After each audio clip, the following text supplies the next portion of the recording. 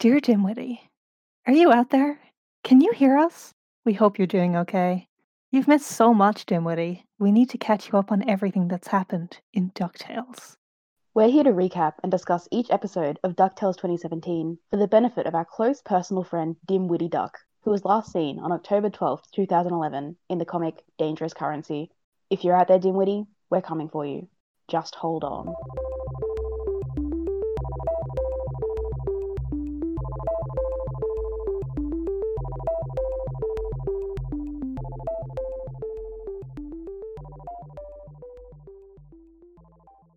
Hello and welcome to Dear Dimwitty, a DuckTales recap podcast. I'm Monty.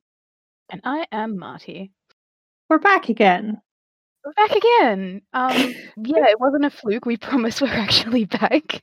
But no, we are back. We're recording again. I'm back at home. I've left my parents' house finally. You're sitting in the closet again. I'm sitting on the floor of my closet, which I feel like I've talked about this before, but if I'm recording in the evening, by which I mean like it's 11 p.m. for me right now.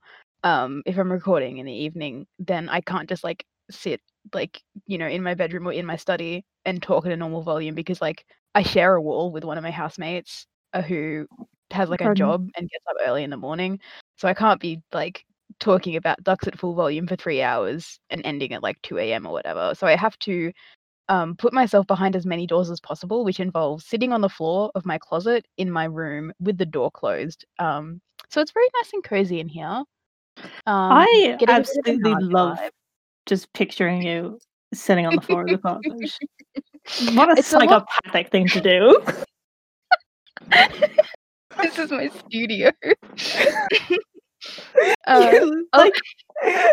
If this was like a scene in a TV show, it would be used to show your mental decline. When I'm recording, I'll take a picture of my closet and send it to you. You can see I'll show you my miserable, deflated pillow that I lean against. I mean, like you're hiding in the cupboard to record a podcast. That's just my life. Fucking bizarre. The trials and tribulations I have to endure living in a house with people who have normal sleep schedules. Yeah. I mean, I do the same thing. I just inflicted on whoever happens to be in the house with me at the time. So yeah. That's how I'm doing personally right now. That's our news. Our news is that's our news. Marty is not a well individual. This is not okay. I don't know if you're only just realizing this, but I have a DuckTales podcast. I feel like that's a far more more symptoms were there red flag than anything else. But yeah, that's how it's going for me. Again, we are in the midst of the hiatus. There is nothing happening. The news section at the start of this podcast is fairly redundant at a time like this. And has been, I think, for quite a while. More often than not, we have not had any news. It's a mixed blessing. It means that there is more time for us to talk about the actual episode and also whatever we decide to inflict upon you in the course of that.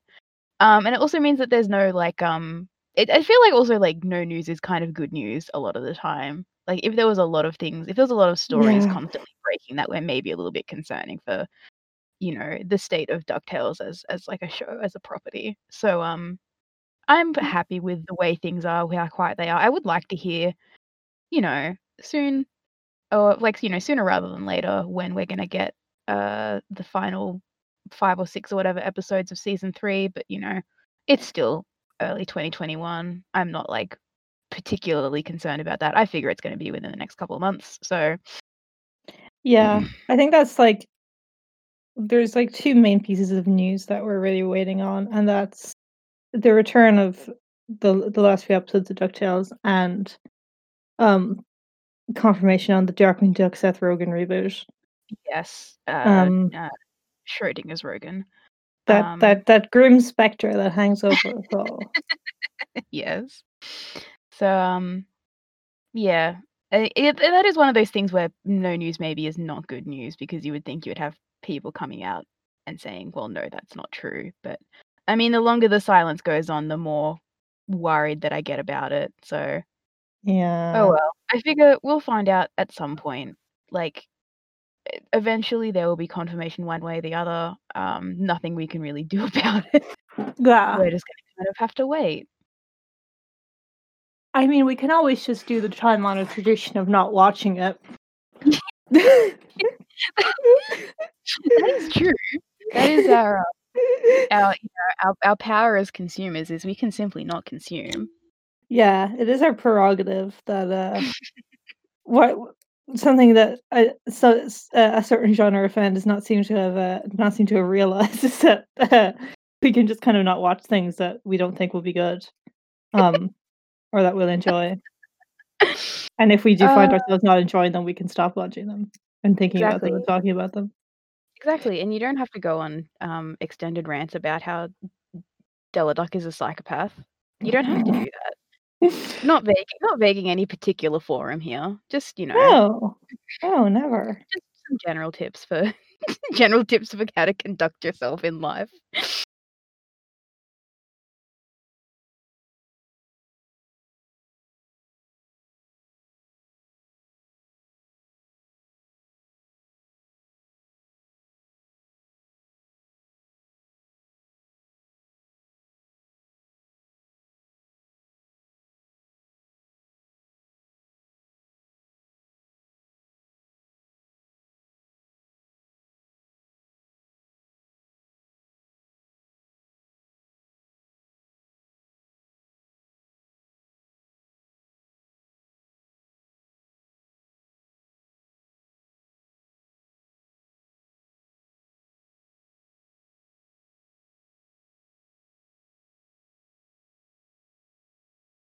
Yeah, so, should we get into our episode, given that, Yeah, we probably should. we really have nothing else to do? Yeah, let's get into it. This week's episode was from the confidential case files of Agent 22. And it opens on Ottoman Empire, the best TV show. Yeah! I love this TV show. This is it, like, instantly breaking away from the synopsis to start talking about something unrelated. But it is mildly related, because obviously Ottoman Empire is like takes cues from the Property Brothers and whatnot. Yeah. And I have not seen the Property Brothers like in any form until a few days ago, when I just happened to be like my parents were watching. I don't know what the name of the show was, or if it was just like the Property Brothers, or if they have multiple shows. But the general like atmosphere of the show, where they kind of like each got a house and we're trying to do it up better than the other, was insane to me. And it made me realize that like Ottoman Empire, like I've watched a lot of like, like reality, like home improvement shows and stuff like that. But I hadn't realized that like when Ottoman Empire is parodying the Property Brothers, they're just doing it. Like, it's not an exaggeration. They're just like this all the time. I just thought that was really charming. I'm gonna have to defer to you on this, having never watched the Property Brothers. Truly incredible. It's just like I just love that they've parodied specifically. My angle of it is that they're parrying such a highly specific niche trade. Yeah, yeah. I love shows like that. It's awesome. It's like the the hyper specific like HGTV shows, and like everything that's on like Discovery Channel and all Yeah. that. Like the more specific of a job, or of like like a field of interest that it gets, the more fascinating it is. Yeah, Oh, and the more intense it becomes. Like, exactly. because the people who are in these shows, it's their whole fucking lives. Like, Exactly. they're fucking entrenched in it. So you get really entrenched in it, and you end up getting to the point where you're like, what the fuck are you doing? Oh my god. I love the like like the storage wars and the porn stars and all stuff like that. But then like I love the ones that get really specific about it. Like there's a couple that are like specifically people buying like bulk lots of just like various goods off like eBay and stuff like that, and so it's like an unboxing show. It really Mhm. is. It's like YouTube unboxing videos, but on Discovery Channel. Can I And it's specify for yes. people who don't share your specific accent that you did say Pawn Stars and not porn stars, which is exactly how you pronounce that.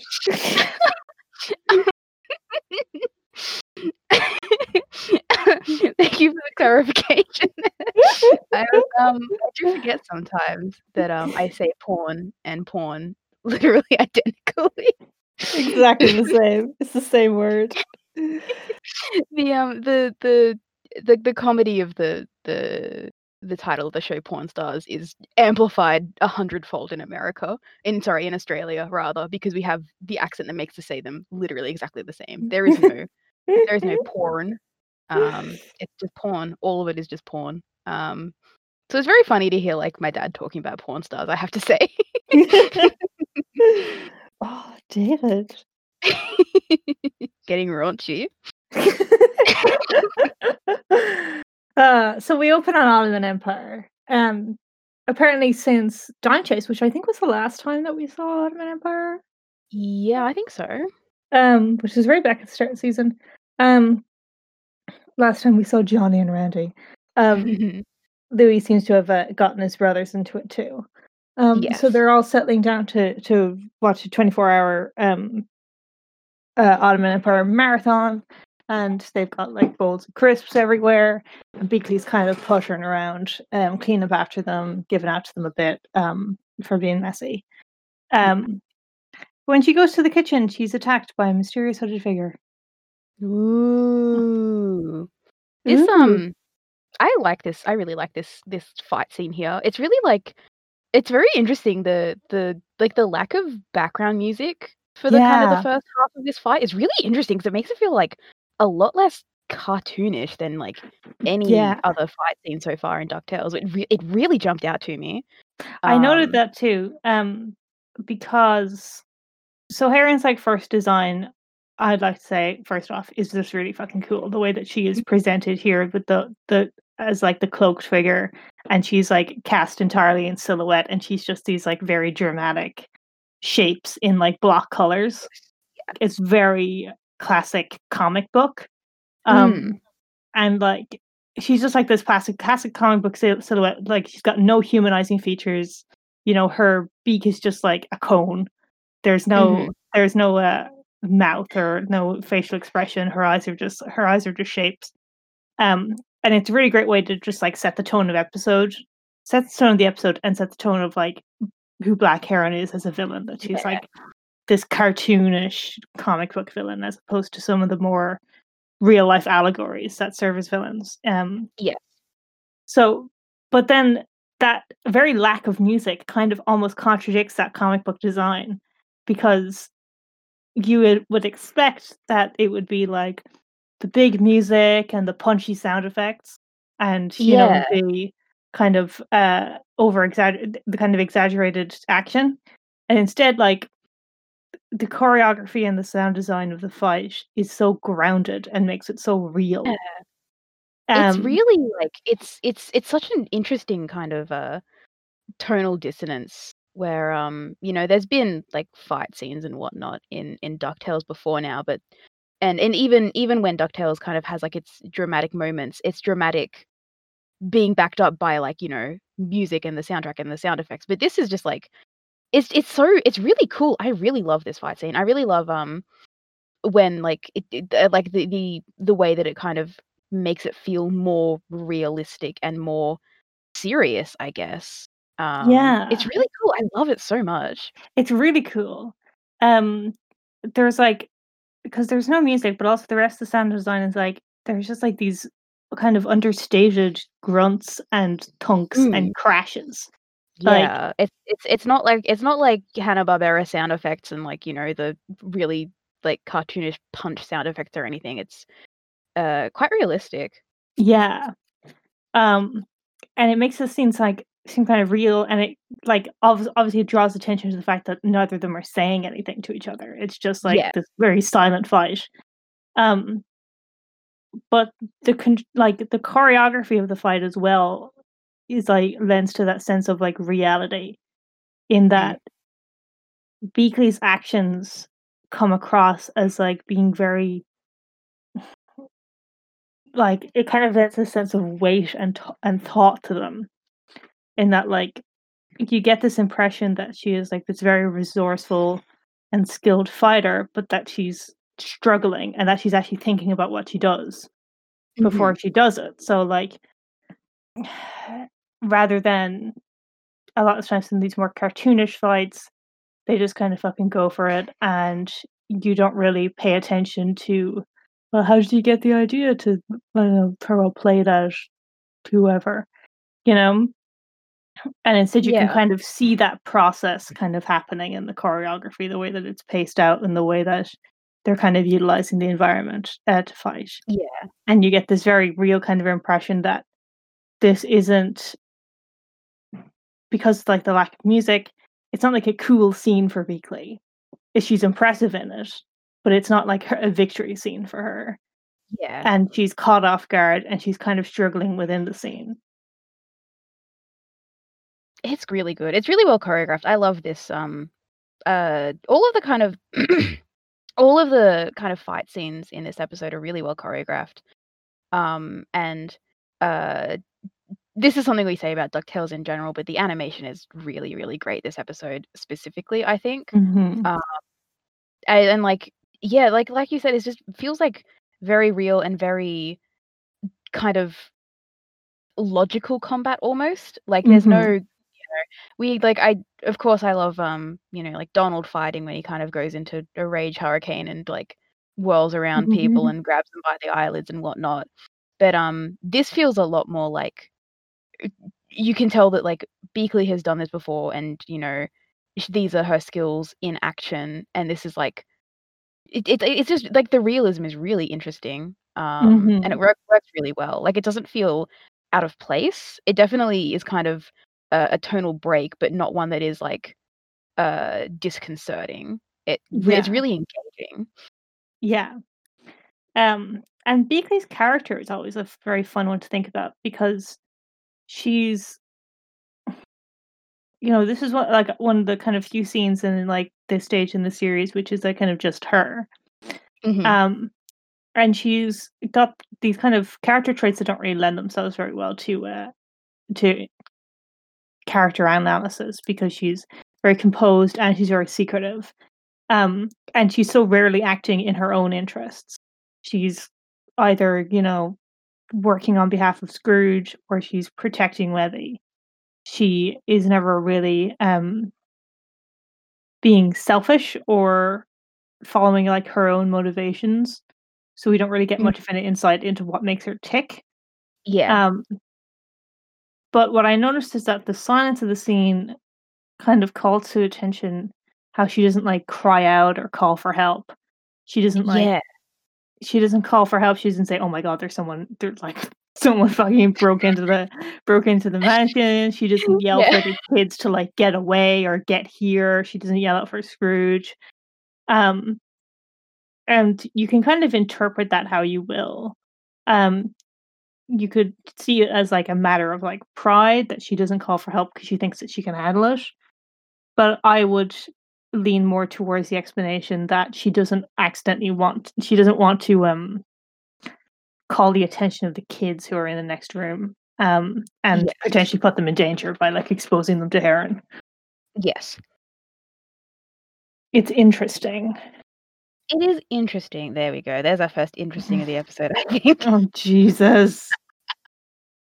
But I also do just kind of like combat scenes that are use props from the environment. So the fighting with kitchen utensils is very fun and like what is it? Is Beakley using like a garlic press? I can't remember. I think it is like a garlic press. It's can you awesome. hear And that in the fire I alarm? can indeed hear that. Is it a fire alarm? Is your house on fire? Well, it's not anymore.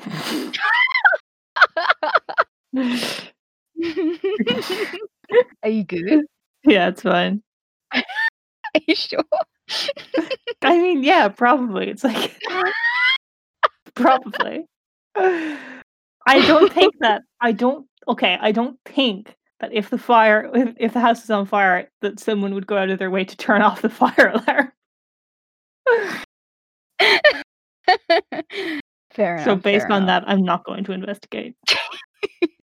Okay. Well, when you start smelling smoke, don't say I didn't warn you. Um, but yeah. So we've got Beakley fighting with a garlic press, and Heron has the classic like frying pan. But it's great. I just love like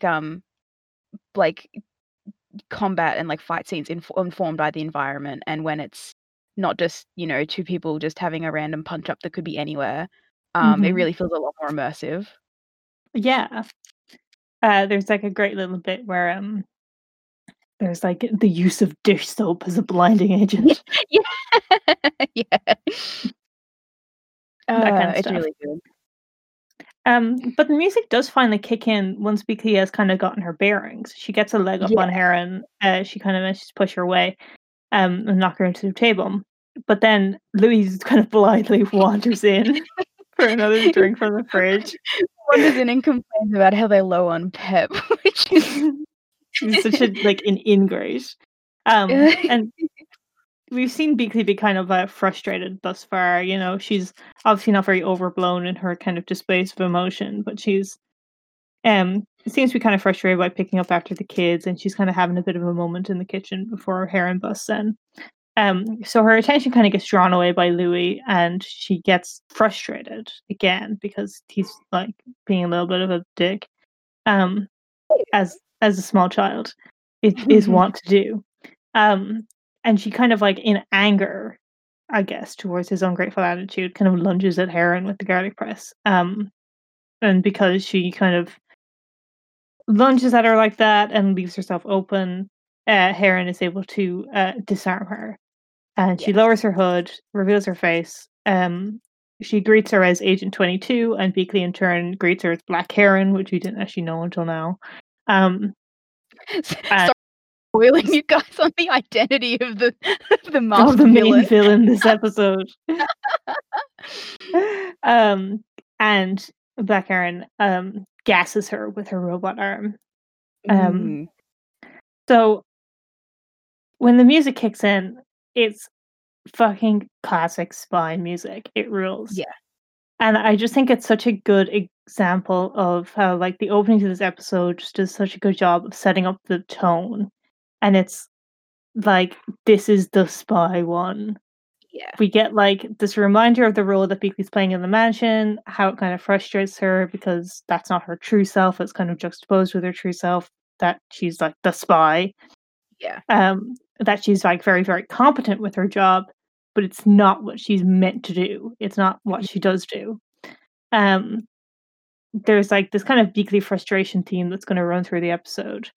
And then Heron comes in as a big Bond villain, like right out of a spy comic, with like the very comic booky style and the martial arts fight, the music, and the classic gadget arm, also like the robot arm, fantastic, and like the knockout gas. It's all very, very Bond villain. I love Heron, by the way. Yeah, I'm going to talk about this multiple times during this episode. I think she's fucking fantastic. Oh, she rules. I love her. It's just such a fantastic precursor and a fantastic setup for the classic spy tropes that there are going to be visited throughout the episode. That this is where we're at. And I think it's a really good example of how DuckTales episodes can do genre parody. Yeah. Because they do it without committing entirely, in that like the format of the show maintained, the characterization and the kind of canon and the continuity is all maintained. It's still a DuckTales episode, and it can still be taken like as gospel as a DuckTales episode. You don't have to pass it through any filter of like, yeah, well, this is in the context that it was the spy episode, so we have to kind of take it out of that context before we consider it. It seems to be kind of that the world that they built, that they have been building up this entire season, is so broad that this is just the episode where we're going to explore the corner of that world that fits the spy theme. This is the spy part of the world, the same way that we can have like the magic part of the world and the sciencey part of the world and everything else. Yeah, exactly. It doesn't feel like it doesn't feel like this is just the spy episode. Like, it is obviously taking a lot of cues and doing a lot of kind of like classic spy tropes, but it doesn't feel like it is leaning on it, I guess. Yeah. So it doesn't feel separate from the rest of things. Like, a lot of the time when shows will do like a genre parody, it feels quite detached from the rest of like the rest of a season perhaps. But this manages to both do a really good spy episode, like a really good, classic James Bond secret agents, like kind of thriller thing, without completely breaking from the general tone of the show. It's really well written. Yeah, because usually in these kind of genre parody episodes of a show, it's kind of you kind of have to take it for granted that for the runtime of the episode, these characters are not going to behave how they usually do. They're not going to maintain their normal characterization. This isn't going to fit into the overall plot. Whatever else, you do consider it like it is a departure. It is like an experiment. It's not canon. And when DuckTales does it, it is canon because this is just a facet of who Bleakley is and has always been, and who Scrooge is and has always been, and it fits for both of their characters. That Scrooge is this jack of all trades, that he's had lived such a long and varied life, that he's been an explorer and that he's been whatever else. Of course, he would have been served as a spy at some point, even outside of the kind of organization. So there's kind of a time skip here, which is a little bit disorienting. Which is Scrooge comes downstairs to breakfast. He passes by the near comatose boys. Apparently, they started watching this 24-hour marathon in the evening, which is a really interesting structure for an all-day marathon. Not start during the day. That it starts apparently during the evening and through the night. So they're like still watching it in the morning, and they're like not alive anymore. And he joins Webby at the kind of dining table, and he's a little bit bewildered because Bleakley didn't show up to wake him up or bring him his breakfast. And she usually brings him his tea. But when he brings this up, Webby just gets excited by the opportunity to make it for him without being stopped. So I just really love how disgusting Scrooge's horrible frugal tea is. He's so horrible and cheap. Bag for a month. He uses the same tea bag for a month, and he puts in 1 drop of milk. Like, sorry, Scrooge, just don't take milk if you take 1 drop, you freak. His nutmeg tea sickens me. It's awful. It's disgusting. It's terrible. Later on, we'll find out that Webby hates it. She's correct. She is right to hate it. This sounds like a foul concoction. It is. It's like this is just like a cup of like hot water is what it is. It's a cup of hot water it's like a cup of hot water with like an aftertaste of like stale tea bag, and like a statistically insignificant amount of milk. Like, why is Scrooge introducing milk to his tea like he's trying to build an immunity to arsenic? What the fuck is going on? It's his lactose intolerance. He wants to get over it. 1 droplet at a time. But it ends up with this one of the, I think, the cutest scenes ever, which is Webby kind of trying to bond with Scrooge by copying him. So she kind of mimics all of his movements, and it culminates in her bouncing a teacup and saucer on her head like a hat with her mouth full of tea, and it's adorable. It's so cute. It is so cute. And I just love it because it's just this quick little scene. There's absolutely no dialogue. Just like the sound effects and the kind of back and forth, the visual back and forth between the two of them. And it perfectly encapsulates Scrooge and Webby's entire relationship up to this point. Yes, it really gets like the introduction like of Webby to the scene, by the way. She is like at the table reading an unauthorized biography of Scrooge, which is such a funny thing to do with like in the presence of the person in question. I know. Who you've Um, lived with your entire life. with I'm gonna your trust entire- this random author. this unauthorized biography called "The Man with the Golden Everything." And so it does a really, really good job of kind of reminding us of Webby's hero worship is what it is of Scrooge, and Yeah. how Scrooge has really no idea how to interact with Webby, which is fair considering he basically ignored her existence for like 10 years. He has. He has no idea who this child he lives with is. Yeah. And since kind of the pilot, and he's like woken up to the reality of like children and people outside of himself, he still isn't like used to it. And he is just completely unequipped to deal with not only like a small child, but a small child who values his opinion and values his attention and everything so much. It is a lot of pressure with children in general, because particularly small children, pretty much everything you do has an impact, right? Yeah. And it's kind of multiplied with Webby because she idolizes him so much and she places so much stock in what he thinks. So any kind of example of his dismissal of her is, particularly devastating. And now Scrooge is just kind of having to having to wake up and deal with that.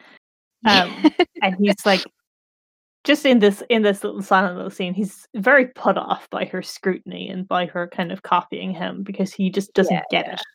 He didn't really understand.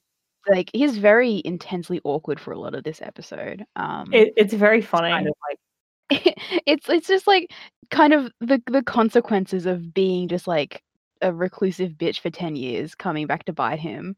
Very funny. Very, very funny. It's a very kind of charming side to him, the awkward, well-meaning side. Yeah. And it would be more charming if it wasn't kind of coming at the expense of Webby, but yeah. This is just kind of how it is. He's such a bitch. He does have nice moments in this episode. I think we are finally going to be able to justify being Scrooge fans a little bit. We're kind of coming around. There is a great little bit where he kind of tries to like shake it off and like read the newspaper, and then she sidles up next to him and says far too loudly, "So what are your thoughts on sword horses?" and then clarifies that she means unicorns. I love Webby so much. The perfect girl. This is the perfect little girl. I just love that it's kind of like, oh, like typical little girl that loves unicorns, but she likes them because they can impale their enemies. Yeah. And the sword horse with swords on their head. The sword horse thing is something that's going to come back in a couple of episodes. In the other bin of Scrooge McDuck, I believe. Yes. It's just such a charming thing that Webby calls unicorns sword horses. I love it very, very much. It's very, very good. And I just find it so charming, her like lack of volume control here. Yeah, she is just like so desperate to connect with him on some level, and he is like so taken aback by it. Yeah. So kind of realizing that Beakley is not about to show up and fix his breakfast, Webby offers to go and make it for him, and he kind of tries to cut her off and goes, no, I'll do it myself, because he doesn't really want to interact with her anymore. So they go into the kitchen, but they find the carnage that's left behind from last night's fight. Scrooge discovers a single black feather on the floor and is launched into a flashback. But before that, he does offhandedly reveal that Donald is trapped in the pantry, has been for an undisclosed amount of time, and then makes no effort to free him. The context of this being, they see like the wreckage. Webby suggests that maybe Donald tried to make an omelet again, and Scrooge brushes her off by saying, "Oh no, he still hasn't figured out how to get out of the pantry." And it kind of pans over to Donald yelling himself hoarse behind the locked pantry door. Nobody like there's two like, possibilities here. One is that Donald has been stuck in the pantry since before the fight, and he was in there the whole time, which is hilarious. Like he was just there. And the other one is that Donald came down to the kitchen that morning, saw the wreckage, went, "Oh, okay," went into the pantry and got locked. So that means that he saw this like wreckage where people had obviously gotten hurt. There was like this massive, horrible scene of destruction, and then thought, I'm hungry, and went to get something to eat, went into the pantry and got stuck. Every read of this situation is fantastic, honestly. It's really good. So we get this flashback, right? It goes back to Shush headquarters, London, the past. It does not give us a concrete year. I think it says many years ago specifically, which is very funny. It's definitely possible to figure out when exactly this was, but it's the 60s. Yeah, like it's just very funny how evasive it is. It's just like, oh, you know. This is what I really like on this. This is the confirmation that Shush is a real ass organization that just happened to have a massive billboard in an unpopular TV show. I think the read that it's just like, like the CIA or like MI6, like it is just like a known organization that is is used as like a plot device in TV shows and movies. But still operates as like an actual like agency. It's just very funny for it to be like it's just like in Darkwing Duck. It's just really funny. Could you imagine watching Adam West Batman and there's a massive fucking billboard for like the CIA? The billboard is really what gets me. Why the fuck are they using a billboard? Why are you advertising? Who's their target audience for that? Who's in their cars and goes, I've never considered the CIA before. Also, there's a Burger King on the next exit.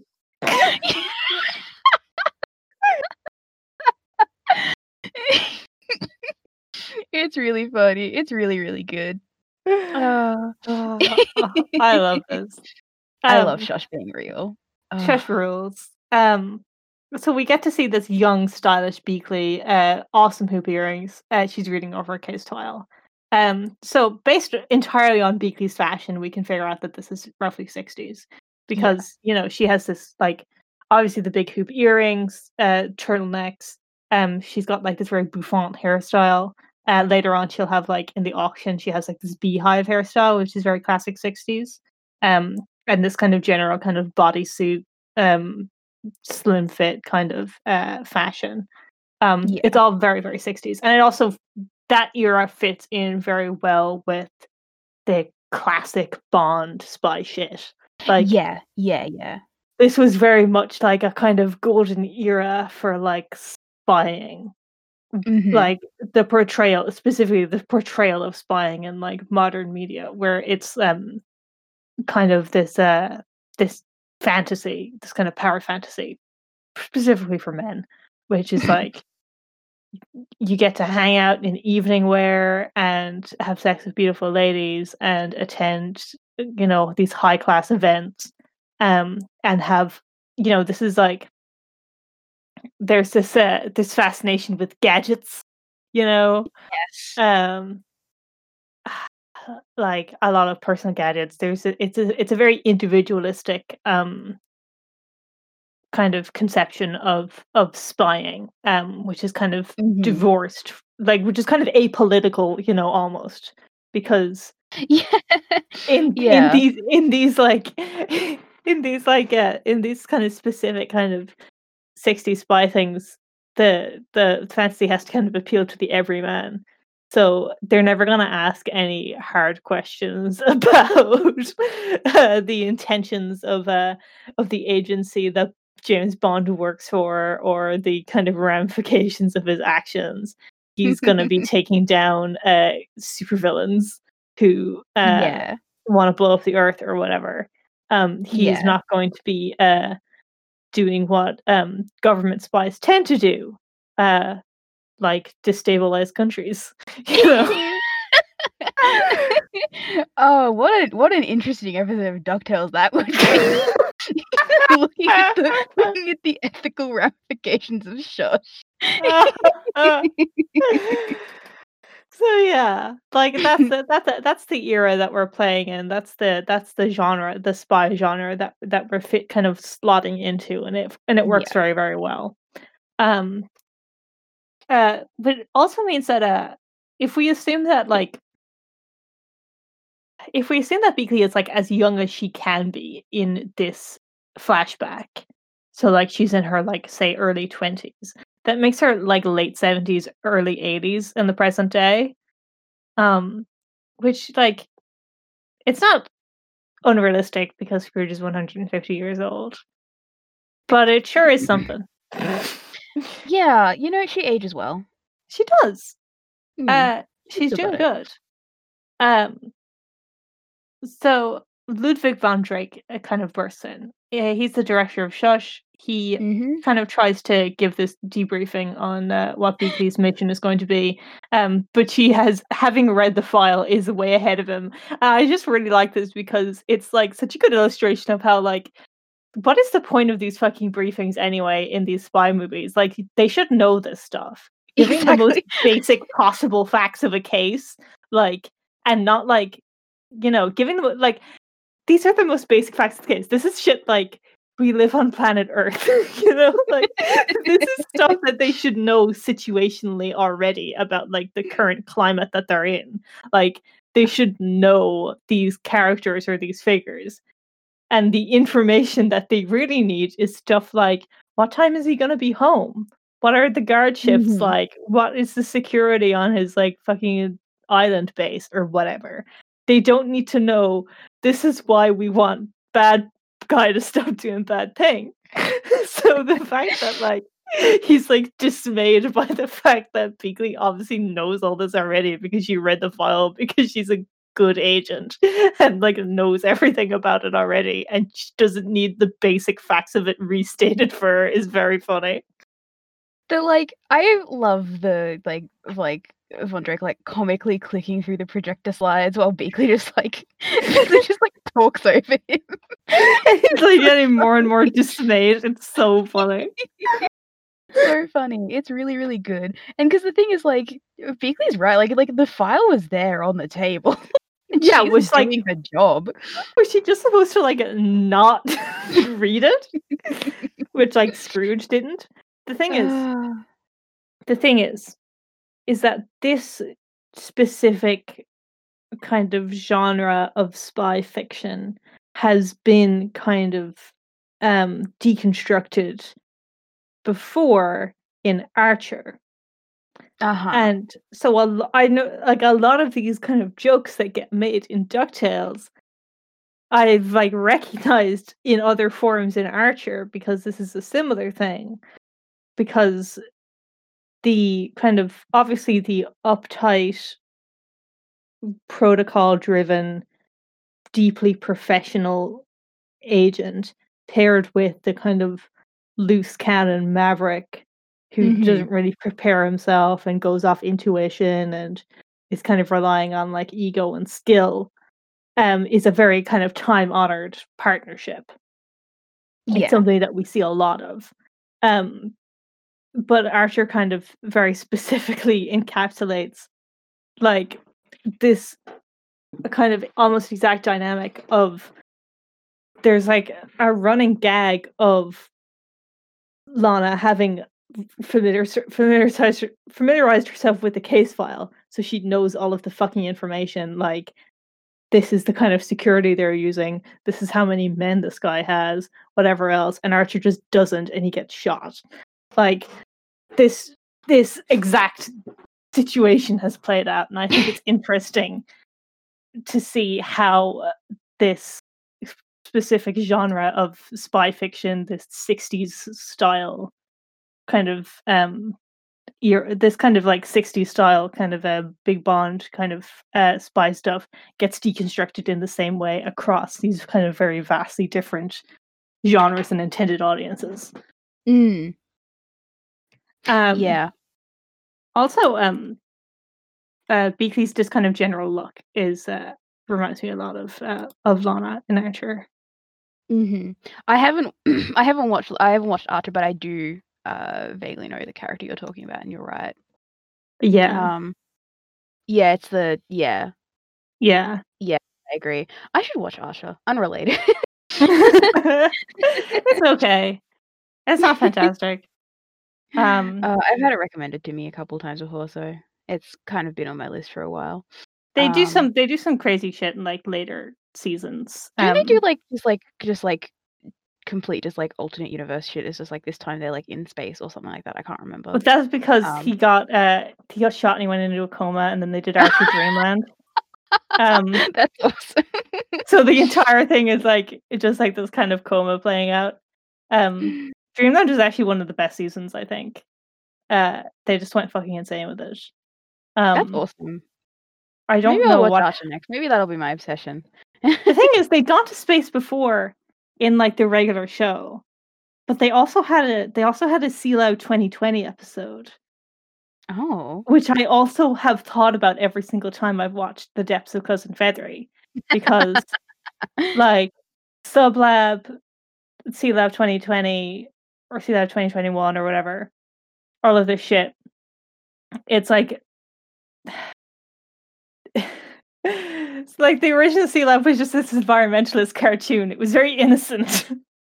It was very normal, and then Sealoud 2020 was like, or Sealoud 2021 or whatever the fuck it was like, you know, yeah, we're taking all the footage from fucking this environmentalist cartoon, but we've redubbed it and reanimated it and chopped it up and kind of remixed it into this cartoon about all these people who have been kind of stuck on this underwater lab for like so many years, and the captain's gone fully insane, and everybody fucking hates each other because they're losing their minds and all this kind of stuff.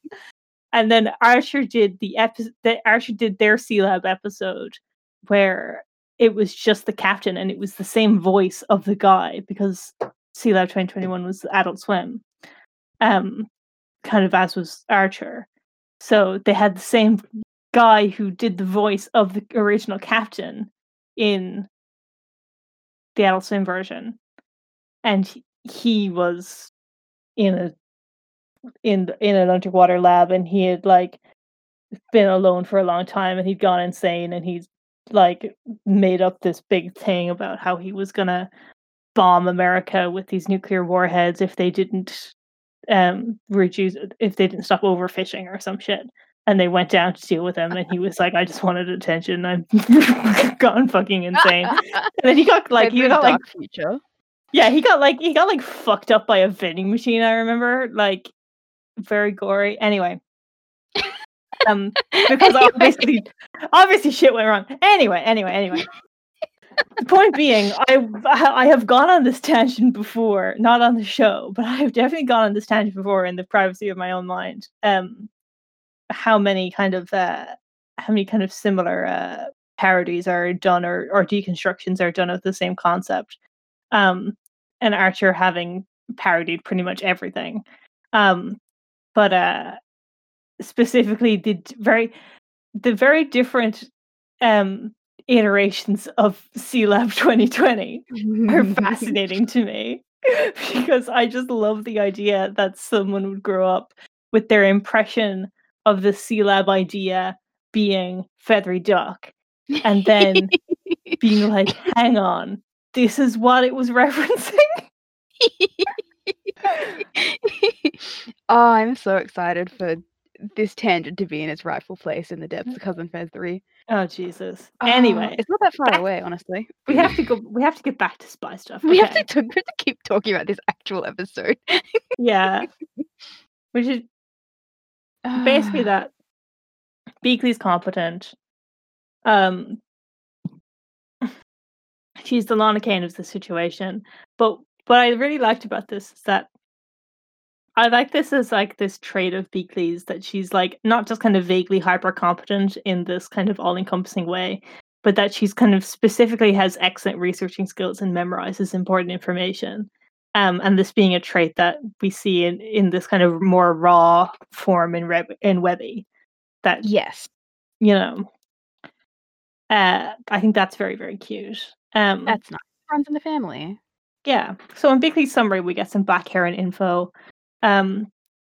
She's a martial artist, robotics engineer, and chemist. I love this because it's just such a good example of like you can't just like have like your mad scientist and not have them like have specific skills. So it's like, okay, so she's a robotics engineer, all right, and she's a chemist, and she's a martial artist. So what you're saying is she's the ideal woman. Yeah, basically.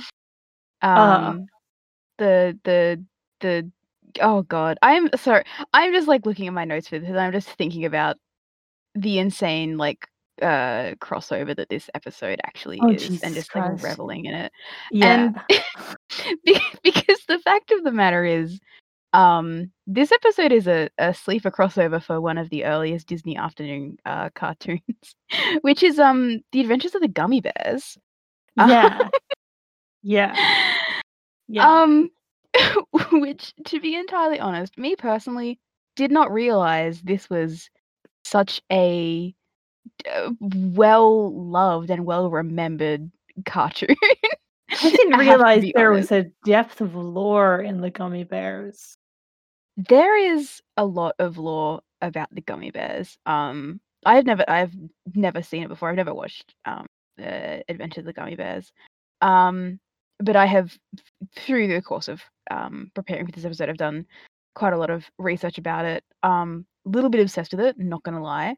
One of my favorite facts, which is that the inspiration for the show is literally that Disney CEO Michael Eisner was struck with inspiration when his son just asked for gummy bears, and he was like, "Wow, we can make a cartoon out of that," and they just did that. And Michael Eisner thought, "I want more money." Insane. It's just insane. Very insane. My kind of okay. My favorite thing about this is that Disney, it's such famously has this kind of Byzantine like licensing kind of division. And obviously when they set out to make DuckTales, Frank has talked about how they just asked for every character basically from the DuckTales comics or whatever to be licensed so that they get it. Did they have to like sit down and go, okay, we really want gummy bears? And did they have to go and ask specifically for gummy bears and explain? Or were they just like, did they ask for like Mickey Mouse again? And they were like, no, you can't have Mickey. We've been over this. But here's what you can have, and just gave him a bunch of like rejects. And they were like, yeah, whatever. You can have like fucking gummy bears, and you can have like, I don't know, Tailspin and Rescue Rangers. Like, just fuck off and be happy with those, okay? And they were just like looking through the list, and they went, gummy bears. Let's do something with that. How about our spy episode? I love it. I really love it. I'm like, I did just need to do a quick search because I know that Frank's talked about this in his in his Twitter thread about it, and the way that this happened was that they asked Disney to clear every character from the original series, all the American, European, and South American Duck comics, and then every character from Darkwing Duck and Tailspin and Gummy Bears and etc. etc. And then they were just like, yeah, this is fine. So they gave them everything. They just like basically the setup was like they asked and Disney was just like, yeah, I guess. Yeah, but you can't have Mickey Mouse. You can't have Mickey Mouse. It was very much a case. I think it feels very much like a case of like didn't expect to get this far. Like, yeah, like I feel like they was kind of asking to be like, well, okay, we've got all these comics characters. Can we have Darkwing Duck? And Disney's like, yeah, sure. And they're like, can we have Tailspin? And Disney's like, yeah, go for it. Yeah, it kind of feels like they were like throwing shit at the wall. Like they were like, we'll just ask for as much as we can think of, and then whatever and we get, it's we like, get. yeah, And they were like, exactly. yeah, It's sure, like you can have all of it. And now they're like, what the fuck are we gonna exactly. do with gummy bears? Exactly, like aiming high and being prepared to be disappointed, but then Disney's like, fuck it, do gummy bears, who give a shit? Oh, Ah, insanity. So this comes into play in that Beakley is recapping the file and the case, and she recounts that Black Heron is after the last page of the Great Book, which was unearthed at Castle Dunwyn. There is a secret on the page. It's being auctioned off. They have to get it first. It's classic spy stuff. yeah. But then Ludwig von Drake very very clearly excited at finally having something that Beakley doesn't already know. Says, "Oh yeah, but you're gonna have a partner because we need someone. We need a VIP at this auction. We need someone who can get in." And then reveal Scrooge McDuck in one of my favorite outfits. I really like this very 60s Scrooge. It's very cute. It's nice to see. It's nice to see different eras of Scrooge. Mhm. He's playing kind of the bad boy maverick. To her kind of straight laced by the books competency. So he's the Archer to her Lana, basically. He gets gifted a cool spy cane. And it's actually going to recur when they have kind of dealings with Fowl in the future. It's the action cane, PKK, PPK. Is PPK a reference to Paperinik? No, I think it's actually a James Bond thing. Oh, is it? I don't really know anything about James Bond. The Von Drake Action Cane PPK. I think I saw this somewhere. I can't remember what it was. I'm fairly sure it is a I trust you. yeah. I think it was a James Bond thing. Any Bond heads out there, feel free to yell at us for getting this wrong. Any massive James Bond fans. There's not a Paperinik reference. That would be PNK PK. No, that's Paperinik is just PK, I think, because he's just Paperinik's PK. New Adventures. PK, yeah. All right. So, okay, no, yeah. The action cane PPK is named after James Bond's usual weapon of choice, the Walther PPK. Oh, I see. Yeah, there you go. And I've only watched like one James Bond movie, and I like laughed too much to pay attention to anything that was happening. I've never watched a James Bond.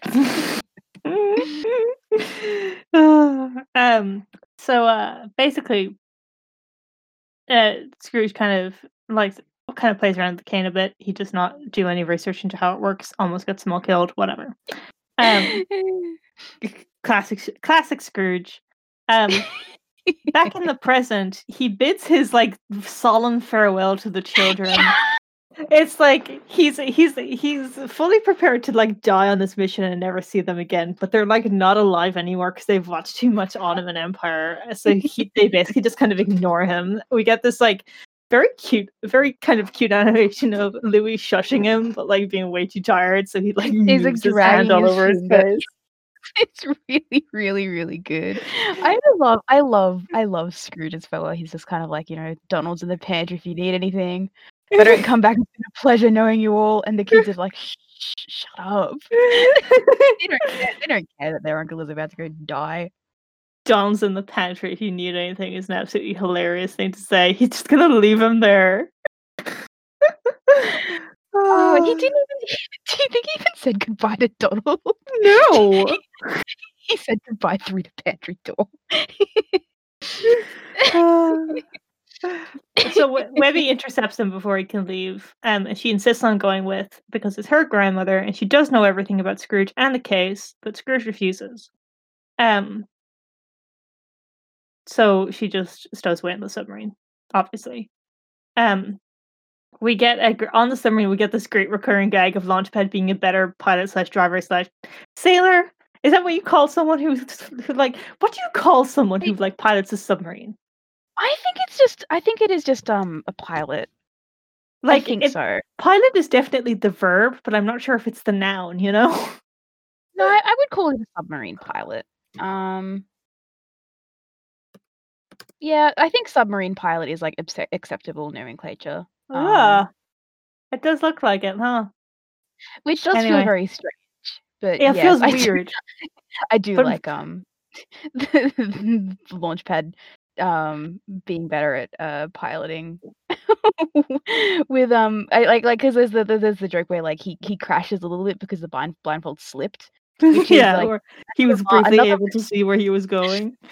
another mark on my theory board that Launchpad navigates through life on just pure childlike belief that being able to see where he's going is actually a detriment. Yeah. He doesn't need he doesn't need things like reality getting in his way. Exactly.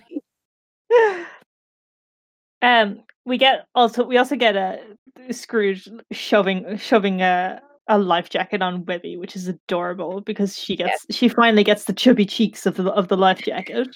Yes, I love that all baby child ducks look like that in a life jacket. It is a very, very cute design choice. It is. It's so awesome. It's very cute. Like when Launchpad crashes a little bit, she like rolls across the floor like a dropped hot dog. It's like she's like immobile. It's really good. So we get another flashback. And it's the auction. And it's again very classic spy stuff. You know, it's the high profile event. It's very high class. You know, they're in evening wear. Scrooge gives us a little bit more exposition. Reveals that the crossover sure is that. Sure is. Yeah, we get a look at the page and yep. That's Gummy Bears. That's Gummy Bears, yep. Because the page thereafter is it contains alchemical formulas for potions and elixirs, and the high priests of Dunwyn were you know mentored by. I don't think they say gummy bears at any point. I don't think they actually say. I don't think they don't say gummy bears. We just get the very ominous silhouettes of the gummy bears. They're really. This is like 2 steps away from like a fucking like horrible urban legend about like mysterious figures in the woods. But it's it sure is something. It is really incredible. I mean, regardless of our thoughts on it, it's happening. It sure is happening. This really is something that they did. I think it's I am very firmly pro this Gummy Bears crossover. I think it's hilarious. I think it's really funny to put it in the spy episode. They just did it with total confidence. Exactly. And like the thing is, like I feel like this is just like another sign that you know I missed the train. I was born too late for the Disney afternoon. Probably born too Australian, I would imagine. But apparently Gummy Bears just like had like a really strong following. So they were pretty confident with this one, and like I mean, I guess the good thing is that the episode doesn't hinge on the Gummy Bears crossover. It is more of just like an Easter egg, I suppose, for fans who are like willing to be like, oh, Castle Dunwyn, I know that. Hey, like Bouncy, I know what that is. So it doesn't hinge on it as much as say the literal next episode, which is also a crossover. Mm-hmm.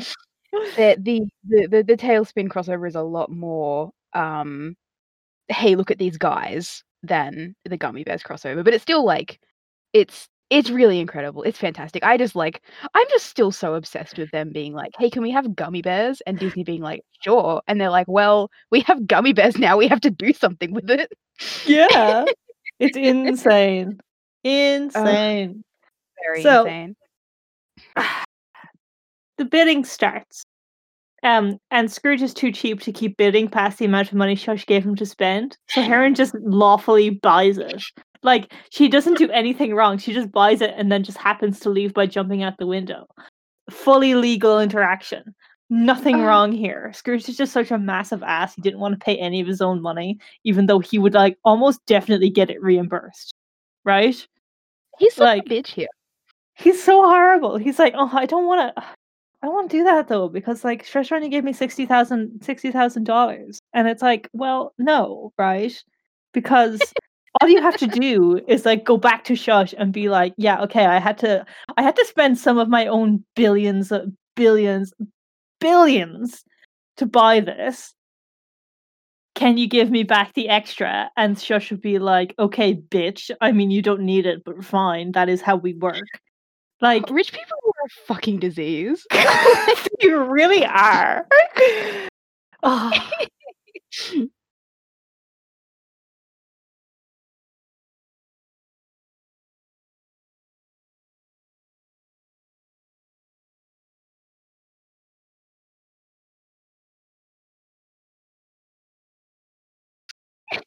He justifies it by saying that, oh, now we can just like steal it from her for free, so I've saved Shush money. If you think about it, it's like, shut up. You didn't need Shush to pay you off for this. You could have done it out of pocket, you bitch.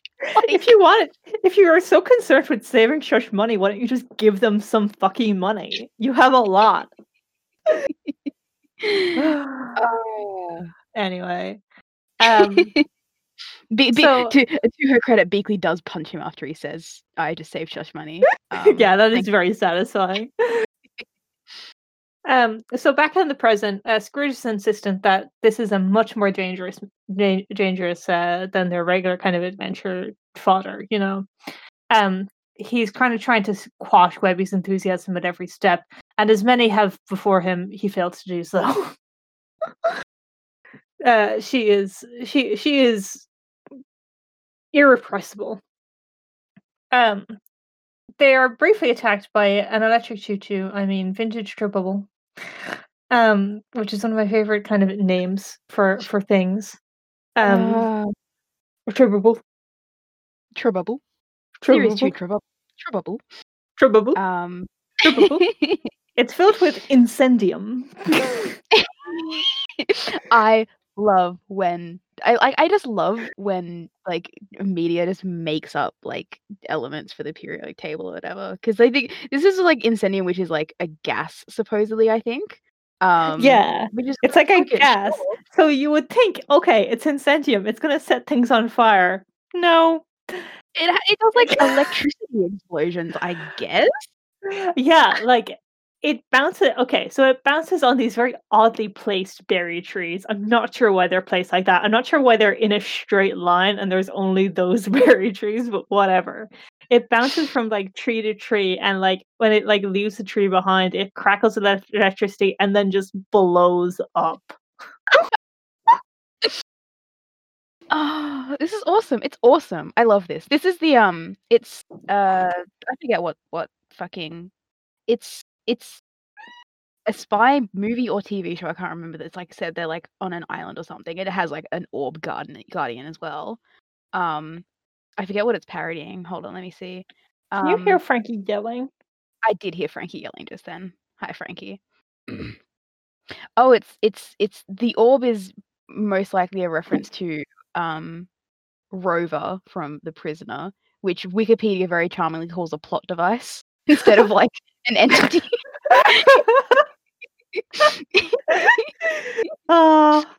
I think that's the greatest legacy, to be classified as a plot device rather than a character or an entity or living thing.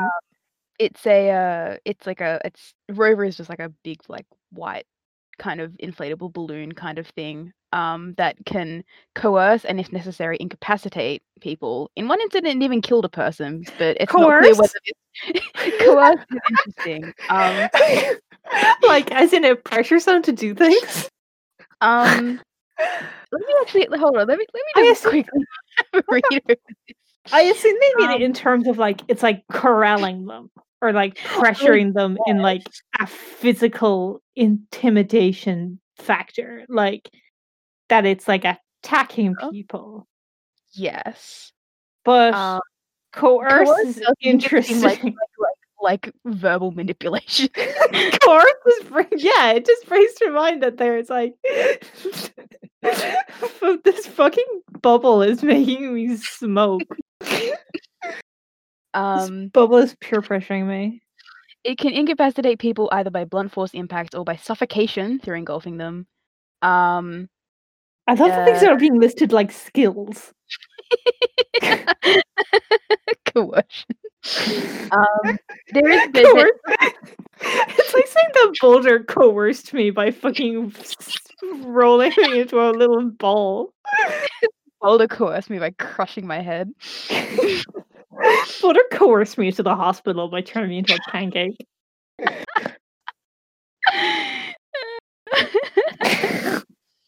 The Boulder's tactics included rolling and crushing. What is this? I think one of my favorite things on the Wikipedia page for Rover is that the sentence, in one incident it even killed a person, but it is not clear whether the ability to kill was a normal feature of Rover or if this incident was a malfunction. What?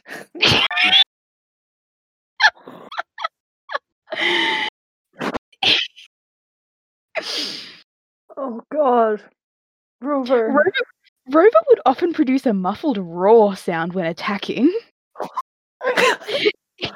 Terrified of this fucking thing. Jesus Christ. It would also sometimes emit a strange light display or luminescence from its interior. It behaves as if it's a self-aware or quasi-intelligent entity, can interact with its environment.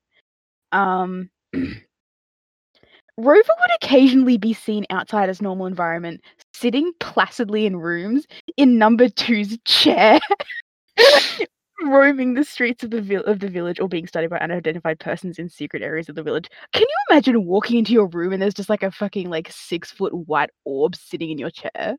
Yeah. And you're like, I'm feeling very coerced right now. I'm feeling like I'm being coerced to leave the room and just let it get on with whatever it's fucking doing at my desk. What was it doing? I don't know, it doesn't elaborate. Occasionally, if attacking somebody in the water, the incapacitated victim would be carried back to shore by what appeared to be 3 smaller rovers. What? It had babies. Oh my god, it had it was okay with killing people, but not with drowning them. I mean, it seems to be. It seems to be. Well, it only killed somebody once. And again, we don't know whether everyone makes mistakes. Bad days. Just not feeling it that day. Really fucked up at the office, but I'm just because I think again, I have not watched The Prisoner. I only know of it through parody. I think probably The Simpsons also did a parody episode of it, but it seems to be. It largely is just a plot device to prevent people from leaving the island. Just prevent people from living as well. But so in any case, that's what the Trebubble is referencing. A huge kills people, only sometimes though. Yeah. And can sometimes be seen sitting in your chair and coercing you. I'm master of coercion and emotional manipulation. So back in the past, on the very same island, Scrooge faced the exact same enemy with Beakley. And basically the idea that's kind of being got at here is that in the past, Scrooge was the Webby of the team. He was over enthusiastic and eager, and kind of very confident in his abilities. And kind of wanting to prove himself. And Beakley was the cautious, responsible one who was aware of the danger of the situation. And now their kind of roles have been reversed in that Webby's the child. And Scrooge is feeling very cautious and responsible. But Webby and Scrooge are very different people. So Webby isn't as ignorant of the danger as Scrooge kind of expects her to be. She knows exactly what the Trebubble is. She knows exactly what's in it. She is fully aware of the risks and everything that's kind of going on. She's just very, very excited to overcome those challenges. Exactly. And she wants to prove herself to Scrooge. Whereas Scrooge in the past was, I've written here, a reckless glory hound with far too much faith in his abilities. Which is a bit mean. No, I think that's justified. I feel like that's entirely within your rights to say, because he is being I feel like that's a bit too verbose. I would have just called him a bitch, honestly. Otherwise known as. there's I really like because like obviously the flashback structure of this is meant to emphasize kind of the echoing of dynamics here. I really do like the kind of like the feeling of almost the theme of legacy, I guess, which is something that comes back a lot more in season 3. But this is I just really like this and kind of how the flashback works. The flashback structure works as like exploring Webby and Scrooge's relationship and Scrooge and Beakley's relationship. It's really cool structure.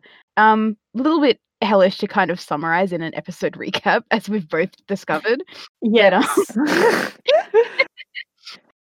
But you know, it works very well as like a storytelling tool. Yeah, it does. So like current Scrooge and Beakley are also very like distinct in that kind of in the past, Beakley was irritated by Scrooge, just kind of a loose cannon. He was getting in the way of like the thing about Scrooge is that he was acting in a way that she couldn't kind of predict and account for in her plans because Beakley's kind of whole thing is being very prepared, following protocol, acting in ways that are predictable according to that mode of operation. And Scrooge is very instinctive and reckless and kind of does things on a whim. So she couldn't kind of predict where he was or rely on him to behave in a certain way. And that was very frustrating for her. And he also just like did not prepare for this mission at all and didn't really know shit about anything. Which is frustrating for an entirely different reason.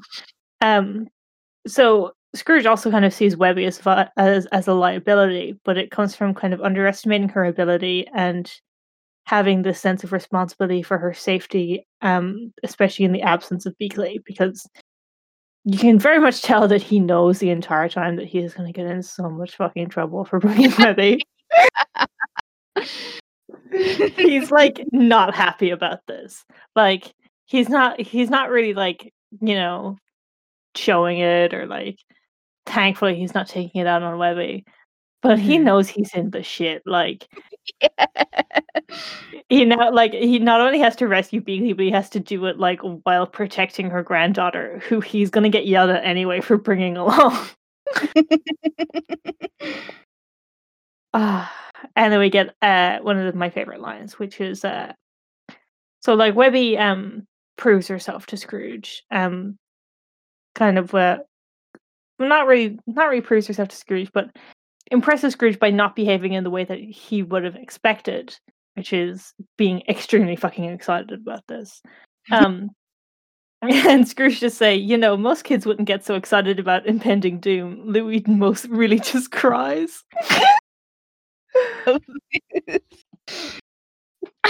I love that line so much. I also noted that one down. Louis mostly just cries is such a funny thing to say about your 10-year-old great nephew. Yeah.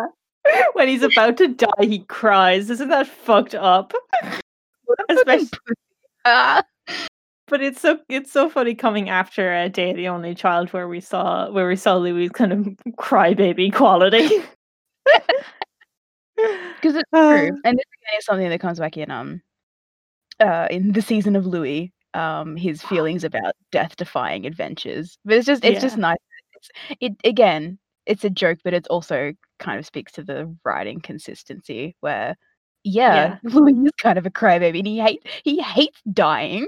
Louis hates death and dying, because he knows about it. And it's just very funny that Scrooge kind of very blithely comments on this, and obviously does not like kind of like take it into account at all. He doesn't go, maybe it's worrying that one of my nephews that I should be taking care of is like consistently brought to tears by like the mortal peril that I place him in. Anyway, weird, huh? Anyway, glad you're excited to die, little girl who I barely noticed by living in the same house as for 10 years plus. Yeah. So Webby gets to impress Scrooge with her instincts. She performs the exact same maneuver that Beakley did decades ago. So Scrooge is kind of sees that parallel. And he's like, "Oh my god, she's just like Beakley was."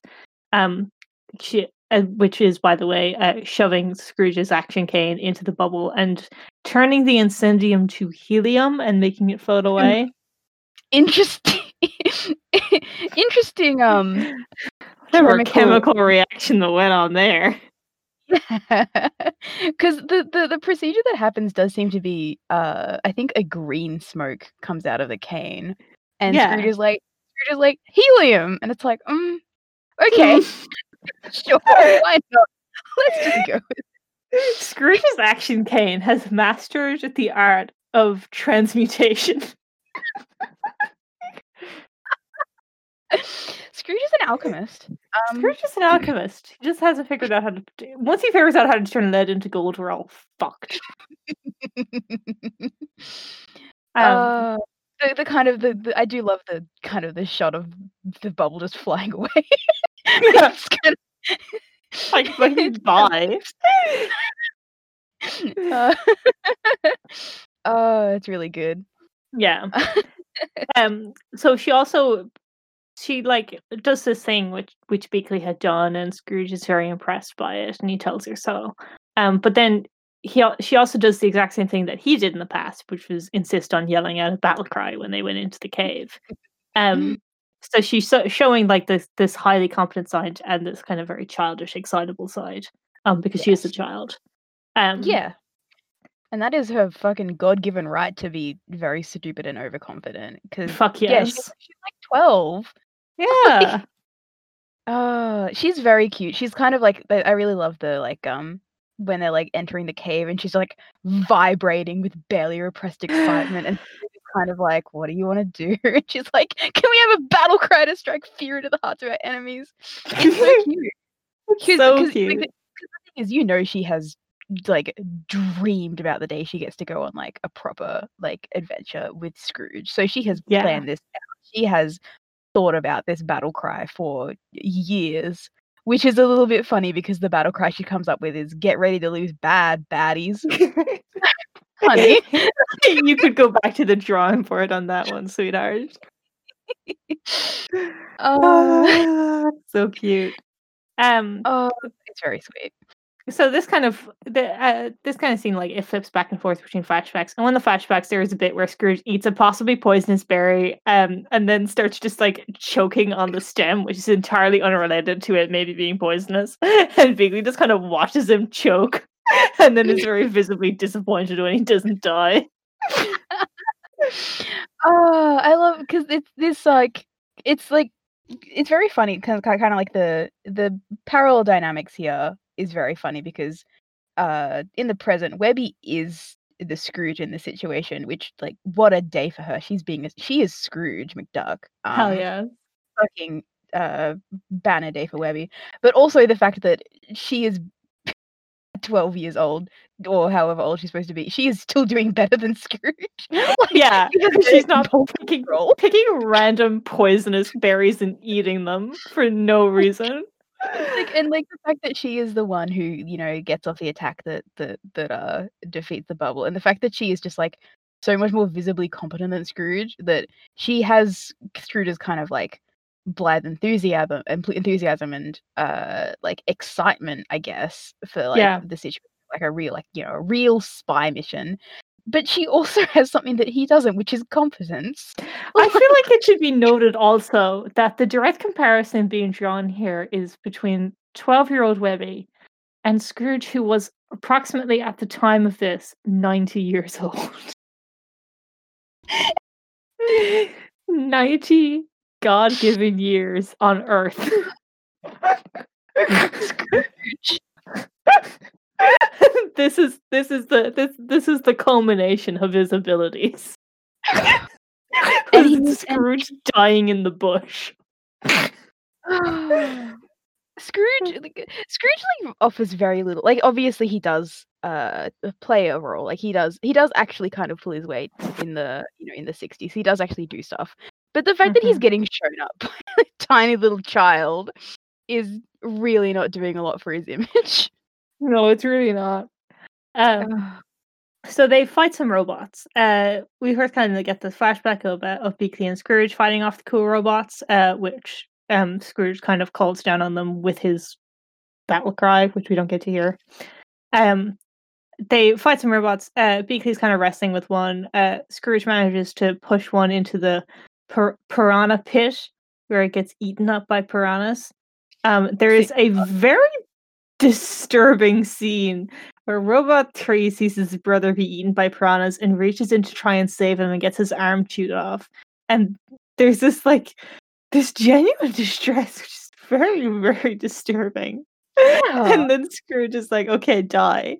But Scrooge lets that one Robot 3 get away. There is a fucking deliriously funny bit where he throws a rock over his shoulder, fully expecting the rock to perfectly hit the robot on the head and kill it. Like the impact of this like small rock is gonna kill it. And he's like very smugly throws it over his shoulder without looking, and it misses entirely. And he's like, oh. It is really, really good. The Scrooge in this entire scene is just like bumbling, and like he can't like the situation in which he like knocks the robot into the piranha pit is like he fucks up using his cane. Like he doesn't know what any of the weapons do, so he can't actually use it properly. And he's just like a happenstance that he knocks one of the robots into the pit. He does then I think smash another robot on the head with some rocks. So like he does do some things correct, but most of his actions here are just like not paying attention, not using things correctly, being so overconfident that he lets a robot escape and he doesn't feel like going and chasing after it. It's like very funny. Wildly incompetent. It's very, very funny. So funny. So then current Scrooge and Webby have to deal with the robot that got away all those years ago and is taking revenge for his fallen brothers. And Webby gets like the killing blow on this one and does some sick flips. And knocks it into the water where it gets electrocuted by water robot. No. Well, I'll kill you if you edit that out. I won't. Water robot, not no. I do like that in when the robot splashes into the water and like some piranhas like splash up, they all have like X'd out eyes. They're all dead. They're all dead because nobody's been seeing them. I absolutely love the detail that they have to wade through all the pool of dead piranhas. Scrooge is fucking disgusted, and Scrooge immediately fucking starts wading through the pool, and Webby pulls out a grappling hook, which like he could have gotten in on. Like Scrooge could have like grappled with her, and instead he was just like, "Oh my god, pool of dead piranhas, going straight through that one, ha ha ha." He also has the action cane. I'm sure there is something in there. Does his cane? He like absolutely fucking has like the bouncing shit in his pogo cane from the DuckTales NES game. Yeah. He absolutely has like Scrooge. What is wrong with Scrooge? Must have like actually wanted to go through this yucky dead fish water. Like there is no other reason that he did it. There was a billion other solutions to this problem, but it's just like, oh well, what are my options? Think about this for 2 seconds, or go into yucky dead fish water. Might fuck around and wade through some yucky dead fish water and complain about it while like my 12-year-old niece like expertly grappling hooks over like the entire pit and shows me up completely. Yeah. I also, the last thing I wanted to note about this scene is that there is some graffiti on the wall, which is binary code. It spells, for all you binary enthusiasts out there, 0100100101 0110 1101 0110 1001. And for anyone who wanted to know what that translates to, it is the letter J and the Greek letter mu.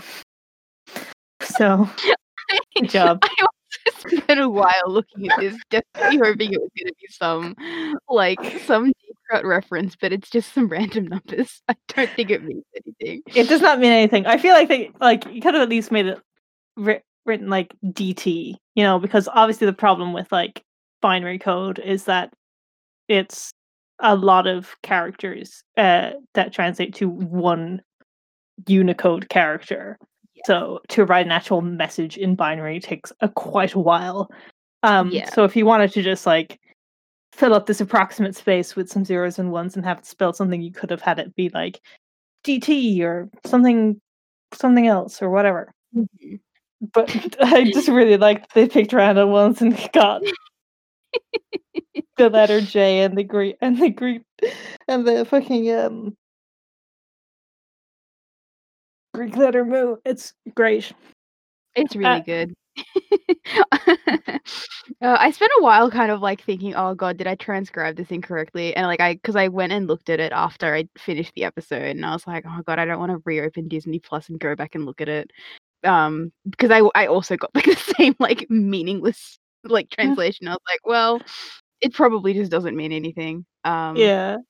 Unfortunate. I do like when there's kind of like a code and shit like that in the backgrounds of episodes. Yeah, I love it. Oh well. So Scrooge, realizing that Webby is useful to him, and that's the only situation in which he pays attention to people, he asks her why they've never actually adventured together before the boys came along. And Webby reminds him that up to this point he's been an evil old man, and that she was told not to bother him. Scrooge then reveals his total lack of observational skills combined with the total lack of attention he pays to anyone beside himself, because he can't even guess Webby's favorite color when she's literally decked out in pink and is like pointing at her pink bow. And he's kind of like, and she like kind of takes this in stride, starts telling him some of his favorite things. And then she even has to reveal that she did drink a whole teapot of nutmeg tea, but she hates it because she was just trying to impress Scrooge. She actually likes juice. I do like the detail that her favorite booby trap is spike pits. I just think that's cute. There's nothing to say about it. I just like it. I think she also says her favorite weather is tropical storms. Her favorite storm is tropical cyclone meets thunder snow. Okay, sorry. I'm sorry for misquoting Webby. I'm sorry. I think maybe you need to get some better observational skills. Maybe you need to get to know Webby better. I'm sorry. I just like that she has a favorite booby trap, and two, that it's spike pits, which is just like a booby trap that kills you. Like there is potentially like answers here that would just like incapacitate or like, you know, trap somebody, but spike pits is like that you die. You fall in there and you die. It's a nice callback to the Living Mummies of Tothra, where she's perfectly happy to die as long as it's like in a right, cool, adventure-y way. Exactly. So what is cute about this screen is that Scrooge just kind of vowed to get her to know her better, and that he's going to remember all of this that she's told him. Yes. So we get another flashback. Beakley is captured by Heron in much the same way that she was in the present. Knockout gas. She really never learns. We see her rescue play out on a conveniently placed projector in the present. So Black Heron just like set up this like fucking old ass film camera and like a tape in it. I love this. I love this aspect of Black Heron's kind of like character, is that she's very like dramatic and theatrical. She's the film rule that they play, by the way, is called Declaration of Harmful Intent number 0039, which I love it. I love it so much, and I love that it's a consistent character trait. We're going to see more of it, that she is so theatrical and so committed to the bit of being a villain, that she makes these declarations of harmful intent and she films things for posterity. And then obviously when Scrooge and Webby arrive, she's set this up so that she can show off her kind of past conquest, even though she gets beaten up in the tape. So she's such a fun villain. Like she's like so like crazy unhinged. Yes. Like as we're about to see, she is like quite like she's quite like an actual threat.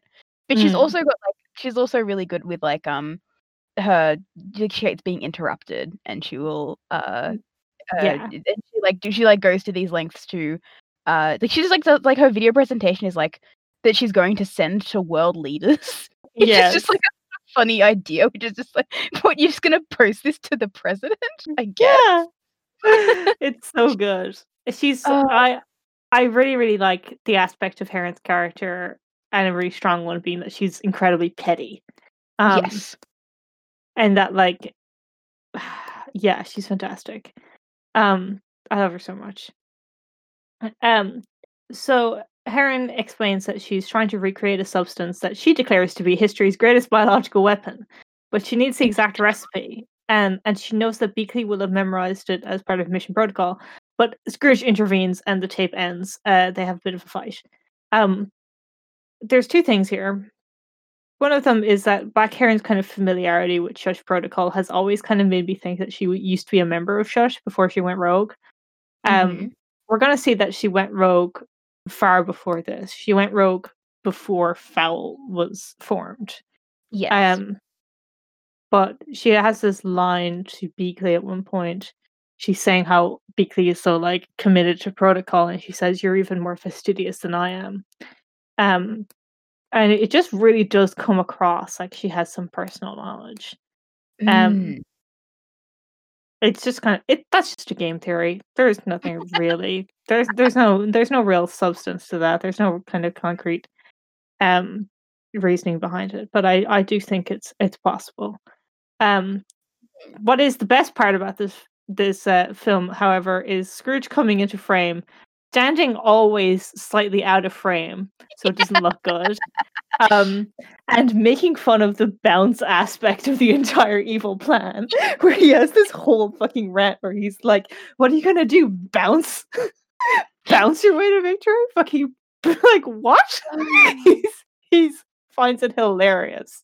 There's one of Heron's lines here is a reference to the Gummy Bears theme song. She says, "Bouncing here and there and everywhere, mass destruction that's beyond compare," which is a line, a slightly altered line from the Gummy Bears theme song, which the original is "Bouncing here and there and everywhere, high adventure that's beyond compare." But Scrooge just finding this entire concept laughable is really good. Like, yeah, he comes in and is like, "What the fuck?" he's come in. His partner is like chained up, like clearly being held captive.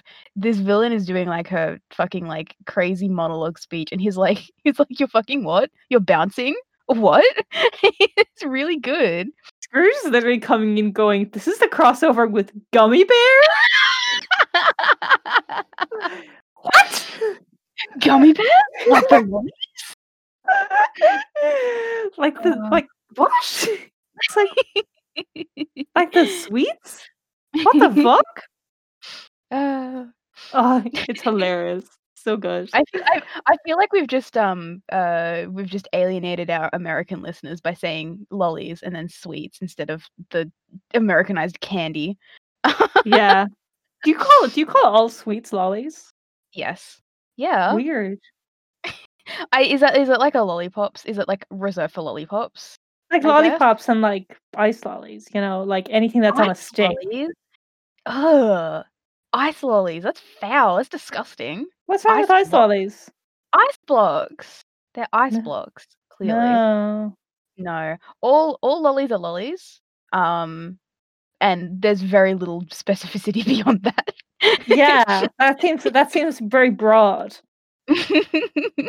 I mean, I'm thinking about it, and it's just like I don't think we have any further like categories. Like obviously there is individual names of specific kinds of lollies, like brand names and shit like that. But Golden Gay Time, yeah. Yeah, well, okay, no, Golden Gay Time aren't lollies, they're ice creams. First of all, by the way. Are they on sticks? Or are they like ice cream sandwiches? They're on sticks. I think you can get them as ice cream sandwiches, but they are like ice creams on sticks. And they're ice lollies.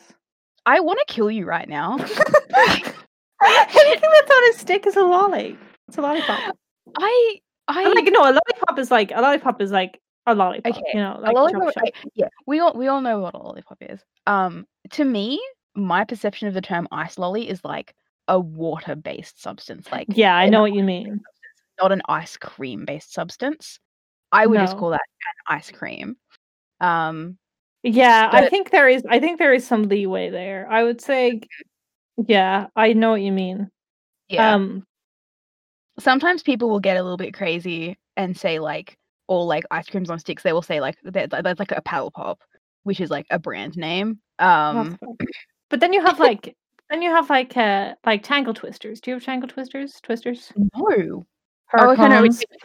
Twisters. Do you mean like the kind of like long ice block that's like a spiral of like red and Yeah, green and or it's something? got the cream in the middle, or the Yes. cream going around it. Yeah, because that's a mixture between like an ice lolly and what you would describe as an ice cream, I guess.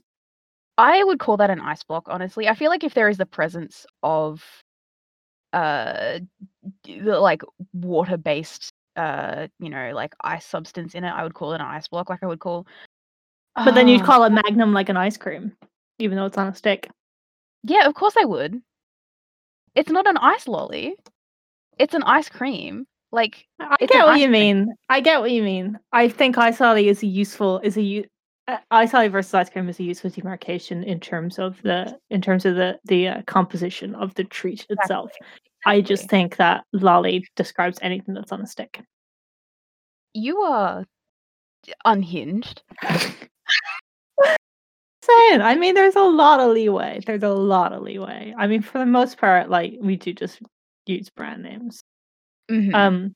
There's an absolutely hilarious like Twisters. My mom calls them Tangle Twisters because they used to be called Tangle Twisters when she was growing up. Mhm. But there's this knockoff version in Lidl which is called Huracan. What? And the thing is, it's like Gelatelli or whatever, which is like the kind of faux Italian like little brand, right? Mhm. For like for that kind of stuff. And they call it Huracan, which sounds very Irish because it's like uses the Irish like accent. But I'm pretty sure that's not the Irish name for a tornado.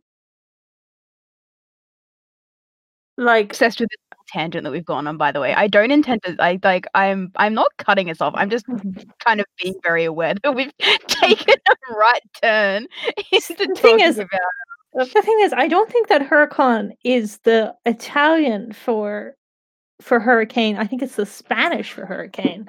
But I always have to say it Huracan like it's Irish because it just reads as an Irish word to me. So we like to call it the Huracan. Huracan. But it's like it's just a twister, it's Tangle Twister. I do wanna just quickly revise my answer. I did lie to you and say that I knew what a twister was because I was confusing with a cyclone, which is a very similar thing, but it does not have ice cream in it. It is all ice block. Oh. So I'm very sorry for lying to your face just then. Yes, that's what I meant when I said that a twister is like a mixture because it has the ice cream in it. I think I was just having a false memory of what a cyclone was. I think you said that and I was like, yeah, that sounds about right because I haven't had a cyclone in a while. But I would like, do you have like Splice ice creams or ice blocks? Hang on, I got feel like distracted in the twister Google image search and saw one of these images is sourced from a site called IrelandBeforeYouDie.com. What? Hang on. Ireland Before You Die, the only travel website you need to plan trips in Ireland. I don't know why they uploaded a picture of an ice cream. Anyway, Splice. I've just looked it up and Splice are only available in Australia and New Zealand. I think a Splice is one that I would happily go either way on and calling it an ice cream and ice block. Yeah, we have the same type of thing. It's not called a Splice, but like that kind of like ice cream in the middle and a kind of a frozen like fruity kind of outside. Yeah, I guess. I would be happy calling that one either an ice cream or an ice block because I feel like both components are fairly equal. Ice block is just not a term here. Yeah, that's fair enough. Yeah. I feel like that's reasonable. I think ice block does seem like a very Australian word to me. What do you call the like the plastic the like very thin plastic tubes with the flavored syrup that gets frozen? Thin plastic tubes with flavored syrup that gets frozen. I explained that in the most perverse fucking way. I explained that like a serial killer. I'm sorry. I can't remember I can't remember what we call it. It's a problem. I cannot picture what kind of food item you are describing to me. Okay. Mm-hmm. It's not like a Calippo, but it's the same because a Calippo is in like the cardboard tube. Yeah, no, I know what a Calippo is. We have Calippos, of course we do.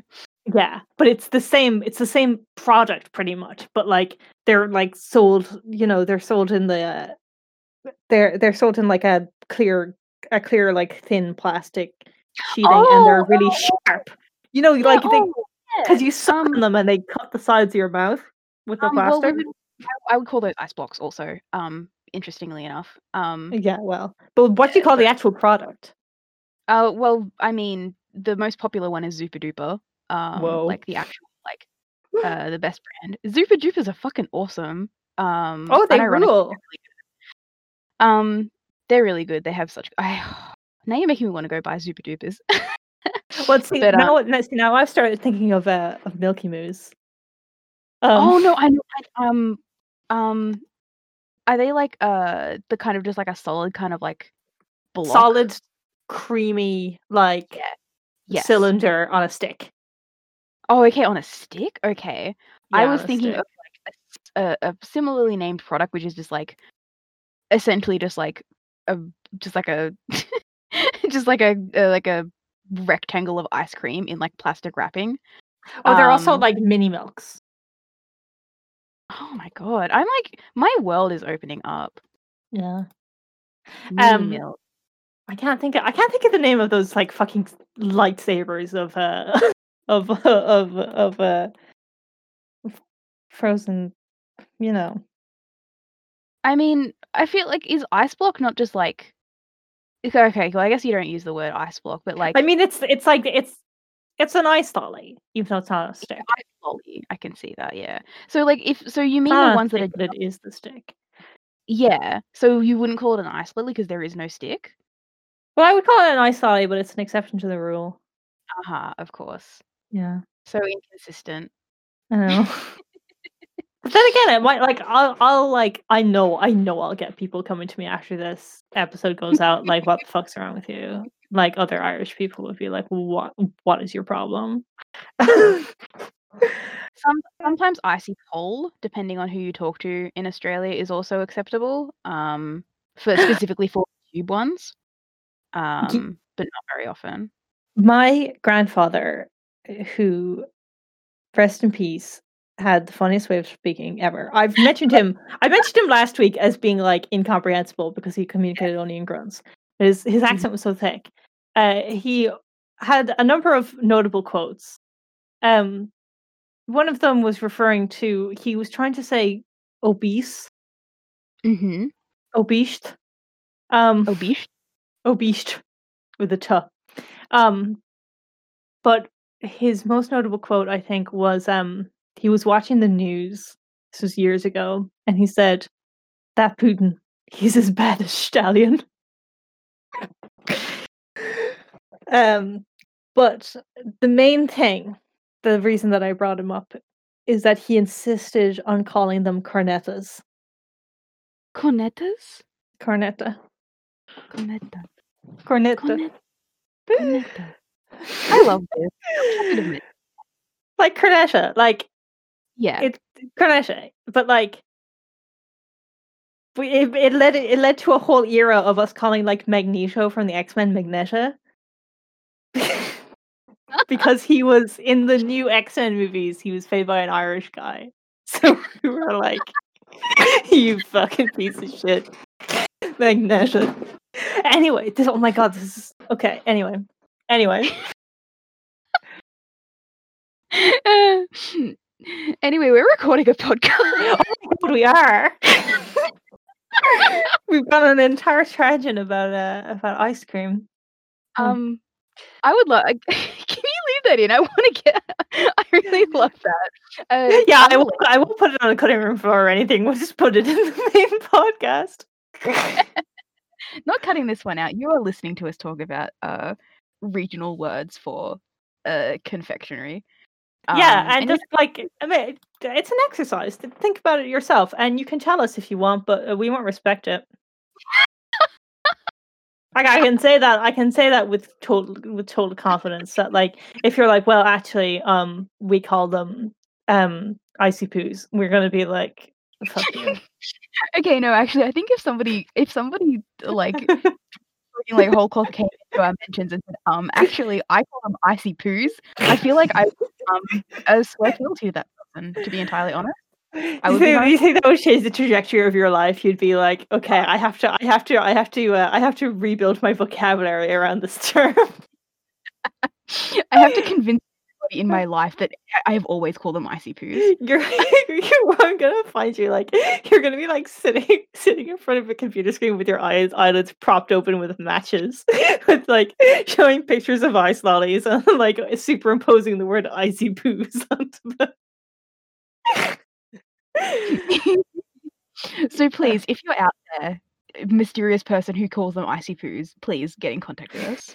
Yeah, but only you. Anyone else, like, you get in contact with us by all means, but we won't respect what you have to say. I We'll just only feel like we respect the icy poos guy. Anyway, and if the icy poos guy is listening, I'm single. Anyway. Anyway, we should probably keep talking about DuckTales. Oh yeah, gummy bears, right? Gummy bears, right? Oh, okay. We were talking about how Scrooge makes fun of the fact that it's a gummy bear crossover. Yes, okay. And he's having a fight with Black Heron. Yeah. Because he's insulted her bouncing plan, and that is just like the height, just the absolute height of just like rudeness to her. I love this fight once again. I love this fight, and this is something I've said before, and you've made fun of me for it. But I like that Heron like attacking with her bird beak is like the reminder that they are like animal people, and I think it's awesome. You made fun of me for it. I feel like did Liam say that like he agreed with me? Yeah, Liam was on your side about that one. Yeah, like shout out. I feel like shout out Liam. You're our friend of the show for this episode. This is what I mean, is like when they like actually use their like animal attributes in a material way. Like she has huge deadly knives on her mouth. Of course she's going to use them to try and kill this guy. I just think it's great. I like it. You can call me insane all you want, but I know I'm right. Yeah. I don't agree, but I'm feeling a lot more amenable than usual because I had Ireland Before You Die still open, and while you were talking, I opened up Ireland Before You Die and looked at the recent articles in Culture, and there are two separate there's an article here that's top 5 best places in Ireland to place a cheeky bet. Specifically a cheeky bet. Yeah, there's multiple articles about best casinos, and they're all they all use the phrase a cheeky bet. I love this. Island Before You Die. Island Before You Die is a good site. I'm enjoying it. Shout out Island Before You Die. Thanks to Island Before You Die for sponsoring this episode.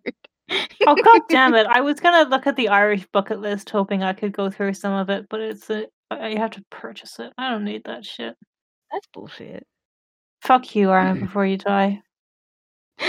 Sponsorship rescinded. We're not getting paid for this episode anymore. Die. Okay, anyway. Sorry. Anyway. Yeah, I really, really like this fight.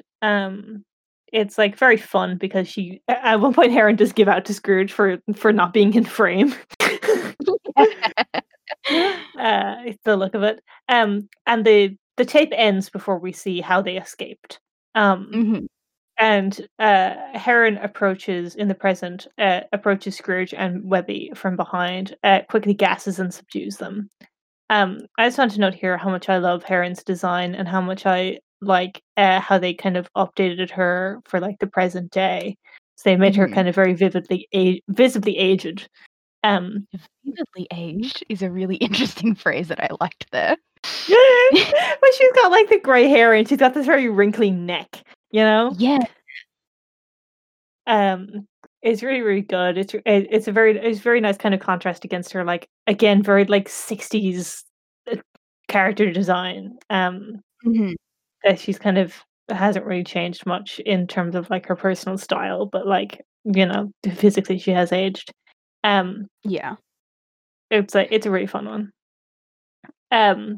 So Webby wakes up to Beakley yelling at Scrooge for involving her in such a shush assignment, and Scrooge is kind of agreeing. Basically, he's like, "Yeah, I know, I shouldn't have done it. You know, it's stupid, whatever." Which is like a kind of an affecting moment, because it kind of taps into this like Webby kind of seeing two parental figures fight over her, which she wasn't really intended to see because she had been unconscious Yeah. up to that point, you know. It's like overhearing a conversation you weren't meant to overhear. You know, it kind of throws into stark contrast that yeah, she's been kind of directly compared to Scrooge in the structure of the episode, but Scrooge was an adult man, more than an adult man. He was a nonagenarian, but like, she is a small child. This is very dangerous, you know. Yeah. That no matter what, like above all else, no matter how much like Scrooge respects her, and no matter how much like Scrooge kind of admires her like ability, she's a child. They both see her as a child. Which is like not a bad thing. She's a child. Yeah.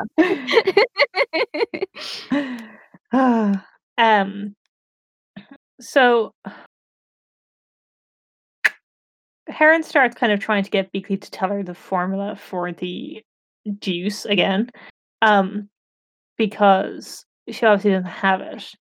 And she's relying on this assumption that she has that Beakley would still have the formula memorized from that original mission, because that's Shush protocol, is to commit mission relevant details to memory. But obviously, like, this failed in the past, but this time she's threatening to literally blast Webby's head off with her arm cannon if she refuses.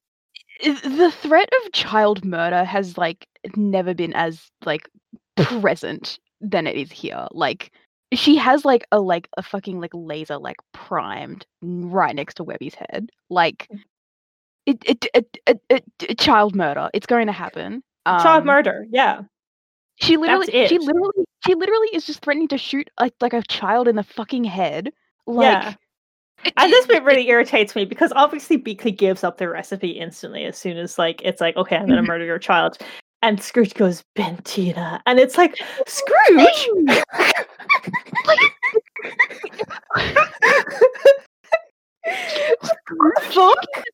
Scrooge treating this like some kind of like weakness on Beakley's part is patently insane. Scrooge being like, oh, Bentina, why? How could you do this? Like, what? Also insane, Webby fucking cold-blooded with a cannon to her head tells Beakley not to tell. Like, she's like, don't tell her. And it's like, you're 12, you're a child, your death is imminent. Like, you will die instantly. I think Heron actually says like you have like 0.3 of a second. Yeah. Like, she's about to blast Webby's head off. She's gonna explode it. The fact, I can't get over Scrooge being like disappointed. It's insane. Psychopath. The fucking audacity. I know. But I do like this demonstration of how Beakley's changed since her spy days. That, you know, now she has like something to protect, something that is more important to her than the protocol and than the mission. We get this nice little bit where Scrooge uses Heron's kind of underestimation of Webby to his advantage by saying, oh, she's a damsel in distress, she can't do anything for herself, she's a small helpless child, all this kind of stuff, and he drops this hint about her needing to use the juice. So Webby does a sick kickflip. It's awesome. Stunts. Awesome. Stunts. She kickflips out of Heron's grass and manages to drink the juice in the process. I really, really like that Heron's reaction to it is, what are you? Like, Heron has never seen a child this, like, hyper competent. Never seen stunts like this before. Heron has never seen a child pull off these sick flips. Heron has never seen a child. No, that's true. She doesn't know what children are. Like in the Scrooge's response to Heron asking what are you is saying that's Webby Vanderduck, my new partner. And 1, that's not her name. 2, I feel like there should be a happy medium between like pretending that she doesn't exist and being like, yes, this is my secret agent partner, she's 12. It's so funny. Scrooge doesn't know how to interact with children, so he like massively like goes like the wrong way in the other direction. Like he's like, oh, so I've been underestimating this child, I should overestimate the child is now my business partner. He's like, he sees that Webby knows how to like use a grappling hook and like do some kicks, and he's like, okay, awesome, you're ready to be a secret agent right now. I made this child the executor of my will. What? Like, he does not know how children work. He thinks, oh, okay, you're capable, so you're capable of anything. All right, awesome. He's so stupid. But we also get this incredibly funny bit where like it's classic Scrooge, where he like Scrooge has this like such a great pattern of very like falling at the very last hurdle of redeeming himself, where he very proudly announces Webby that Webby is his partner and announces her as Webby Vanderduck, which is not her name. I don't understand. I cannot fathom how you live in a house with a child for like a decade and not know her last name. Like, okay, sure, she doesn't share a last name with Beakley, I guess, but like, it's, oh my god, I can't stand Scrooge. I want to attack him. I saw into an alternate universe while I was like writing about this. I opened my eyes. I saw into an alternate universe where like people were like theorizing about like there being like some greater reason for this particular name that Scrooge gave Webby, and that it was like, oh, her like real parents' names are Vanderduck, and Beakley changed her name to Vanderquack to protect her from the consequences of her parents' secret lives or whatever. That popped into my head fully formed, and I was like, that's so fucking stupid. The other one is that Scrooge just has like dementia, like he's a senile old man and he mixed up Webby's name with his own. He saw how confident she was and he's like, oh, okay, you're mine now. Yeah.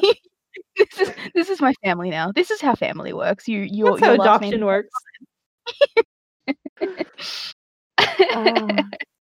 It's very good. There then proceeds to be one of the most bizarre fight scenes ever, in which Webby and Hera fight over the remaining juice by way of bounce combat, complete with the gummy bear sound effects. Complete with the boing boing. It's boing so boing. Good. Like they're like having like these very dramatic like maneuvers, and like Heron's like continuing to attempt to murder this child, but every time they move, it's accompanied by like this like deep like boing. It's really the fact that half the time they're bouncing on their asses is also very funny. That to be the method of like attaining momentum is to like jump and like land on your ass, and that like really gets you going. I would also point out the fucking line read on Black Heron's line, which is the juice is going to be my undoing. It's so funny. She's like so hoarse and desperate, and she's saying the juice is so good. The juice is loose. Yeah. This is really, really, really good. Like then, like the sound effect contrasted with like Heron being just like completely bloodthirsty, absolutely no hesitation to like shoot and kill a child is so funny to me. I think Scrooge or Beakley like just before this calls her unhinged, and it's like fuck yeah, she's unhinged. She's like she's so funny. She's awesome. She rules. Her voice acting is incredible. Also, I feel like we should note that. Yes. I think one of the most charming voices in it.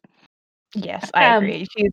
I will just. I was going to talk about this at the end, but you've brought it up. She's voiced by April Winchell, who is a fun trivia fact, daughter of Paul. I think Paul Winchell, who was one of the Gummy Bears in the original Gummy Bears cartoon. What the fuck? Which is kind of crazy. And just as another note on the fact that this is April Winchell, any Wander Over Yonder fans will know her as Sylvia from Wander Over Yonder. And with this, with Black Heron, Feathery, Glomgold, and the one of the fucking ghosts from the Christmas episode, they've managed to get all 4 main characters from Wander Over Yonder into DuckTales, which I think is fantastic. And like the kind of the breadth of them is very, very funny as well. But the fact that they got April Winchell, Jack McBrayer, Keith Ferguson, and Tom Kenny all into DuckTales really makes me smile. It's very, very, very good. Yeah. So during this fight, they end up in midair, like very, very high up. And that of course this is when the effects of the juice wear off with a very comical sound effect. Webby wrestles the flask away from Heron before she can take another swig and save herself, and kicks her up into the air. And Beakley then throws Scrooge into the sky like a discus to catch Webby and float them to safety with the action gain, leaving Heron to die of fall damage. I also wrote fall damage in here. Heron is going to drop to the ground like straight feet down and like freeze on the ground and go flash red and like move her arms and legs very slightly and then stiffen and fall straight down.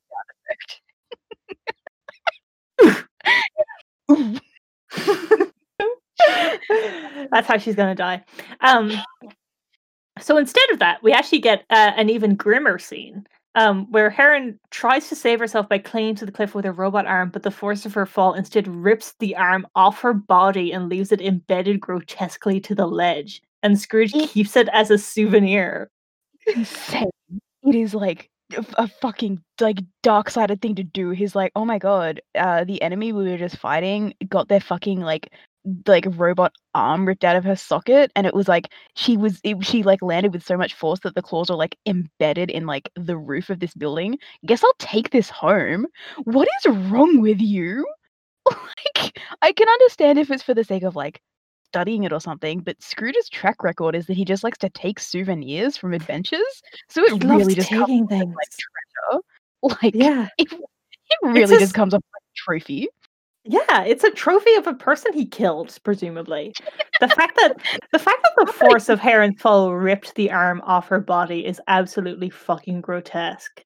Like and it's like sparking and like obviously like the implication here is not that she has like a bloody gaping wound, that there is like a stub of the prosthetic that is still left on her body. But my god. This is like this accompanied with the final flashback where they like finish, like they like leave her to fucking die in the explosion. Heron gets like fucked up in this episode. Yeah, like, and they love it. They're so happy about it. Yeah, Webby like so like excitedly like is like asking what actually happened in that first battle, because like as we said, the film reel cuts off before you can see how Beakley and Scrooge originally owned the fuck out of Heron. And the way that they own the fuck out of her is is by killing her. They killed her, yeah. So it's really interesting because like it's their fast encounter with Heron. Beakley literally just got frustrated with being trapped, so she just like busted out of it with her Hulk strength. She was like, he could have just busted through the shackles at any point just by like flexing. Apparently, she just willed her way out of it. She thought her way free. She was like, "Okay, I'm gonna go," and just like moved her arms very slightly, and the shackles just popped open. She was like, "Okay, bye," and then like she decided, "Fuck it, yeah, I'm fucking around. I might as well chug this juice." And she did it, and she started like the force of the juice made her ankles pop out of their shackles, and then she just started like bouncing around. And she destroyed Heron's like remaining stores of the juice, shredded the recipe, and set the fire to the lab, and it exploded, and Heron died. Hey, there's this shot where Heron is like grabbing for like a flask of the elixir or something, and it's like specifically like her arm reaching out, and then like another like a bottle of chemicals falls, and there's like a huge explosion. Like the implication is that like that arm just got incinerated. Like I'm trying to remember whether it's that or whether I have a false memory in my head of a different situation where Heron is on like a raft or something, and a piece of flaming wreckage comes towards her, and she puts her arm up to block it. Okay. Can you see this? Is that a false memory? Did I make that up? I'm trying to remember, because I'm pretty sure if that didn't happen to Heron, it happened to another character who lost their arm that way. I'm trying really hard to remember what happens in the first adventure. I don't think because before that. Hang on. Okay. Well, what I'm looking her up. In?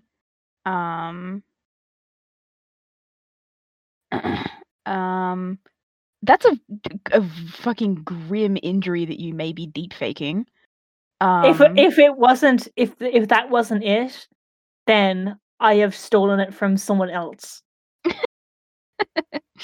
Yeah, okay. It says on the DuckTales wiki that the destruction of the laboratory created by Beakley and Scrooge McDuck resulted in her entire right arm to be lost. What the? Where did I come up with this? What is that from? I don't know. Who lost their arm in that specific way? Being on a raft and lifting up your arm because a piece of flaming wreckage is coming at you. Yes. I'm really obsessed with this. This is gonna be a white whale, I imagine. Who did that happen to? Okay, I know I said that we disrespect all your opinions about ice cream, but if you know this information about this, please, this is gonna haunt me for the next week. What was this? Who did this happen to? I cannot picture this. Okay, I have it exactly in my head. I just I took a JPEG of Heron and I moved her over whoever it originally was. I mean, it could conceivably still happen to Heron. Like I know she it's not like because she loses her prosthetic again like in the first adventure, I think, doesn't she? I swear to God, she like does the same thing. Like she like falls off a cliff and leaves the arm. Yeah, I think it's a signature move for her. I think it was in a cartoon. I would hope so. Be an upsetting thing to happen in a live action situation. No, but I think it was in a cartoon because I think it was like that similar kind of energy of what the fuck, you know? Like this is dark. I'm obsessed with this. I'm going to be thinking about this for a while. How did this happen? How did this happen? Should we finish talking about the episode? Oh shit! Yeah. Okay. Because you're gonna do your third segment or whatever. I'm gonna be thinking about this. So in the present, Scrooge finally tells Webby to call him Uncle Scrooge. She hugs him very tightly. It's very cute. And we see in her skirt pocket the last flask of gummy juice. And it has literally not been relevant since. Like, this is very much like a zoom in, wink, wink. Oh my god, she still has a flask. Dun dun dun. But it hasn't become relevant. Okay, but given that the plot of the enemy of season 3 is foul, I do think that the plot relevance is going to be Heron somehow realizing that Webby still has the gummy juice and targeting her specifically. Yes. Maybe kidnapping her or something. I think that's probably how it's going to shake out. I don't think it's going to be a kind of big final fight. Webby reaches into her pocket and goes, "Oh my god, what the fuck?" Where have I been carrying this the whole time? Yeah, I think that would be a bit much. Like, oh my god, I put my skirt with the gummy juice in the pocket in the wash, and now all my clothes are red. I don't think that's it. I think that Heron is going to somehow realize. I think that's how it's going to play out. I think. But I don't know. That makes I mean, sense to me. there is the possibility that it will be entirely forgotten. That would be very funny, honestly. It'd be very funny if it was just like like if it was like they're like setting up this final fight with Fowl or whatever. And they're like, the Ducks win and everything and it's all fantastic, and then like a post credit scene she finds it, she's like, oh, this could have been useful. Wish I'd known this was here. But no, that is just a mystery that is being left up just in the air for now, I guess. I guess we'll find out sometime this year whether or not that is ever relevant, or if they just kind of forgot about that one. But she still has the juice, and that's the final shot of the episode. I do like the Call Me Uncle Scrooge thing. It's a very nice, like, kind of returning to like the original DuckTales cartoon where Webby was a lot more like treated as his niece. So it's kind of like not like it's kind of a nice way of acknowledging that dynamic while also being like, yes, Scrooge is an insane person who didn't acknowledge there was a child living in his house for 10 years. And it's also very cute that Webby kind of answers that by saying, yeah, I'm Webby, which is like her kind of catchphrase on introducing herself to new people. It's just a very cute kind of like, it's just nice. It's a very nice ending to an episode, followed by a baffling zoom in, but well, we'll see if that one kind of comes back in anyway. But so that's the episode. That's the episode. It was a great episode. I had a lot of fun. I had a lot of fun doing notes for this episode. There is some subliminal message embedded in the fucking clip of this episode that around halfway through made us both stop taking notes. Like, we were both independently taking notes. We both independently decided halfway through the episode to just go to bed and finish the notes in the morning, which is an absolutely fucking incomprehensible decision and of just like a bad idea all around. But it's what we did. It's really funny, honestly. Like I so vividly remember getting like pretty much exactly halfway through the episode. It wasn't even that late, like it was before midnight, and I was just like, I'm not feeling it. I'm gonna go to bed, in fact. Like, and it's just like it wasn't like it was like, it's not like this was dragging around anything. It wasn't like I was having trouble like making notes insofar as I like in the greater context of it always taking like 3 hours or so for me to make notes on a 22-minute episode.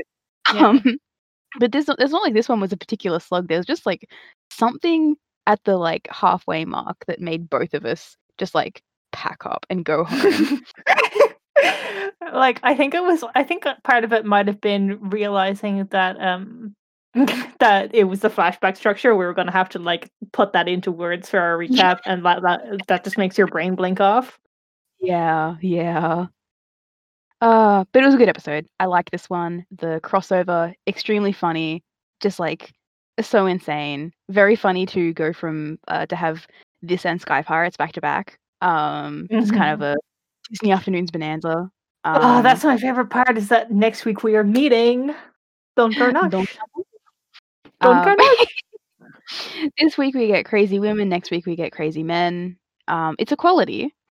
We get Dewey's little awakening. But no, this was a good one. Good lessons to be learned for Scrooge. Really nice Webby moments. And it's nice to have like a Webby episode where it's not about her relationship with one of the triplets. It's just kind of like more about her as her own person and her relationship with Scrooge. It's nice. Yeah. Yeah, really good. Did you have any other thoughts? I have to no other share? thoughts other than this image in my brain of the fucking raft. I'm gonna go crazy. What the fuck is this from? We're gonna be like, you're gonna like message like the podcast channel in the middle of the night, and you're gonna be like all caps, like Yeah, found. I literally am. You're gonna text me. I'm gonna use international credit to text you. I've talked to Raven about this before, that we're really sad that we can't just like text you at like any hour of the day. I am like fuck. I get suicidal. I get like fucking suicidal over it if I let myself think about it. If I let myself think about the fact that I could just be like texting you at any time, I can't handle it. I can't think about it. In a better universe, we would be texting constantly, but unfortunately, we have to make do with just Discord. Yeah. But so if that's all we have to say about the episode, I might take us on to a bit of a slightly unstructured third segment here, which was I know what it was from. What is it from? What is it from? It's from the TV version of a series of unfortunate events. It's the hook-handed man. It's the fucking. He sets fire to the Ann Whistle Aquatics, and it blows up, and he's on the boat, and a piece of flaming wreckage comes towards him, and he puts up his arms to shield his face, and his hands get burned off, and he gets the hooks. That's it. I'm in love with the way your mind works. I don't know why I superimposed Black Aaron on that scene. I think it was something about like the satellite house like exploding in Double O Duck. That kind of stuff. Like for some reason, my brain merged those together, and I was like, saw it. That's it. That's what I was thinking of. You found it. You're satisfied. You've done it. Yeah. You're free Okay. of that terrible burden, and we can take a bit of a lighthearted jaunt into the third segment. Yeah. So in the process of thinking about what we were going to do for third segment this week, I was just kind of like doing a little bit of research on the Gummy Bears cartoon. Because again, like I said, I've never watched it. I did not realize it had 95 episodes. It ran from like 85 to 90, I think. So like pretty good fucking run, honestly. And I think it was also the earliest like Disney Afternoons show. Like it was the first animated production by like it was the first like Disney animation like TV show. Which is insane that it was Gummy Bears, first of all. Yes. But I was just kind of like doing a research. I was thinking about maybe just kind of like getting into Gummy Bears lore and just kind of reading the Wikipedia page and like thinking thoughts about that. But then I noticed that one of the external links on the Wikipedia page is the Great Side of Gummy, which led me to somebody's like very charming page, and I will give you a link so you can come with me on this journey. Please.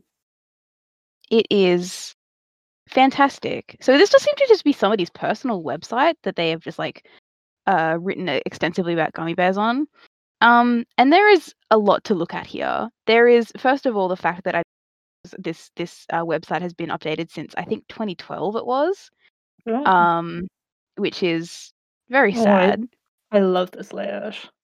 I love it. It's so charming. So it's like a very classic website, like with the sidebar. It reminds me a lot of old Neopets. It's very, very charming in like a 2000s web design kind of way. But is this set up the same way on yours, where the entire right side of the screen it's all blank?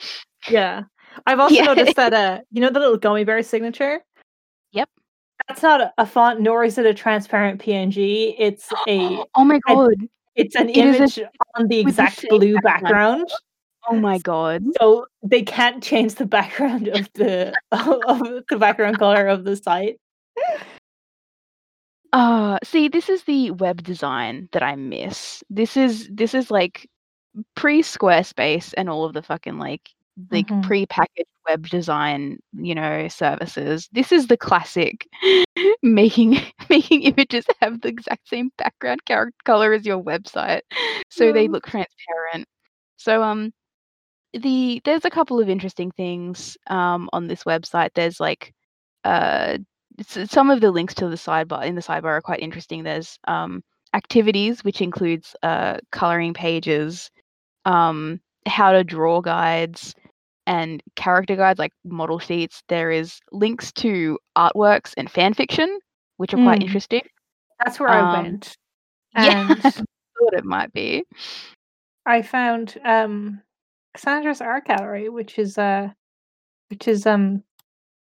seems to be fairly up to date, still working. They have a series of Darkwing Duck fan art on gallery.negaverse.net.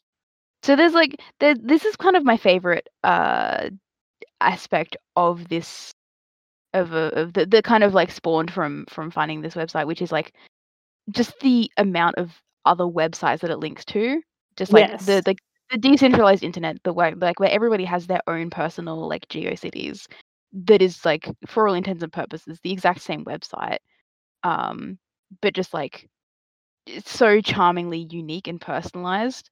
My favorite, there's some very interesting just like general kind of choices as how this website is set up. One really disappointing thing is that the Gummy Bears forum seems to be completely defunct, unfortunately, and links to like a spam news website, which is very sad. I would have loved to see the Gummy Bears forum. I haven't chucked it into the Wayback Machine actually, which I might try doing. But what I was mostly interested in from this website was the fact that it links to other people's Gummy Bear websites. Yes. And that's where kind of the real meat of this is, because some of these websites still exist, some of them don't, and can only be kind of like accessed in like an archived form. But all of them I am quite obsessed with. The one that I'm looking at right now is, oh god, which one is it? I have it open in a new tab, but I don't know which one it is from this list. It is Rachel I's Meadow, the Gummy Bears Realm, which is the screenshot that I sent you earlier with the purple Comic Sans. Yes. I'll link you to this website just so you can kind of have a scroll through it yourself. But to kind of painting a word picture of this, we have the most interesting background I've ever seen, which is a repeated image of a gummy bear, but it is not tiled in the general way you would expect a background to be. Is two distinct columns of this image. 3. 3? I'm only getting 2. Okay, there is 3. Actually, if you zoom out enough, you can see that there is repeating columns all the way across the page. It's just there's just an enormous amount of white space. Is the thing. Exactly. There is these columns of images do not resemble in any way a background. It's some kind of malfunction in the way that they have managed to code their tiled background, which is incredible, honestly. Yeah. The main font on this page is like a purple Comic Sans. And the text reads, "Oh, Disney's Gummy Bears, what a great show." And they have added a smiley face with a hyphen for a nose. Very charming, my favorite kind of smiley. I used to see this show when I was a kid and I just loved it. A few months ago, I listened to the theme song and the memories came back to me in a flash. I got so carried away, I gave myself the nick Rachel I Gummy Bear. I use it in Usenet and over the IRC, which really dates this website. Mhm. After I tried to search for resources on the web on this fabulous show and had some difficulties, I decided to come up with this page. You will find here links to other Gummy sites, the lyrics of the theme song wave file, parentheses, oh yeah, and parentheses, and hopefully some pictures one day. Yeah. So, just fantastic. I love this website wholeheartedly. I want to come right out the gate here. I am not making fun of this. I'm not being facetious. I love No. this. I think it So is it fantastic. the thing I think that makes it even better is the fact that absolutely none of the links work, so it's just preserved exactly how it is. Exactly. So this then links to further websites, a lot of which are also on the great side of Gummy, such as New Gumbria, which I think still functions. I think that one still, New Gumbria still works perfectly. There is quite a lot of content on there, such as song lyrics, goodies for fans, episode oddities, frequently asked questions, which seem to be frequently asked questions on New Gumbria are the Gummy Bears still on TV? Can I send you the lyrics in a different language? Who wrote the theme song? And do you have episodes on videotape? And those are the only the questions that people ask frequently enough to be of note. Interesting.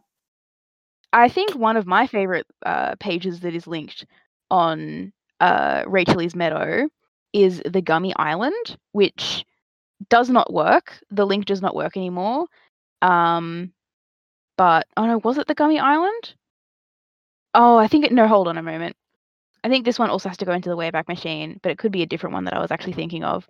All the ones that go into the Wayback Machine are fantastic because they're like fantastic excavations of GeoCities websites with all the like really great coding and graphic design that goes along with that.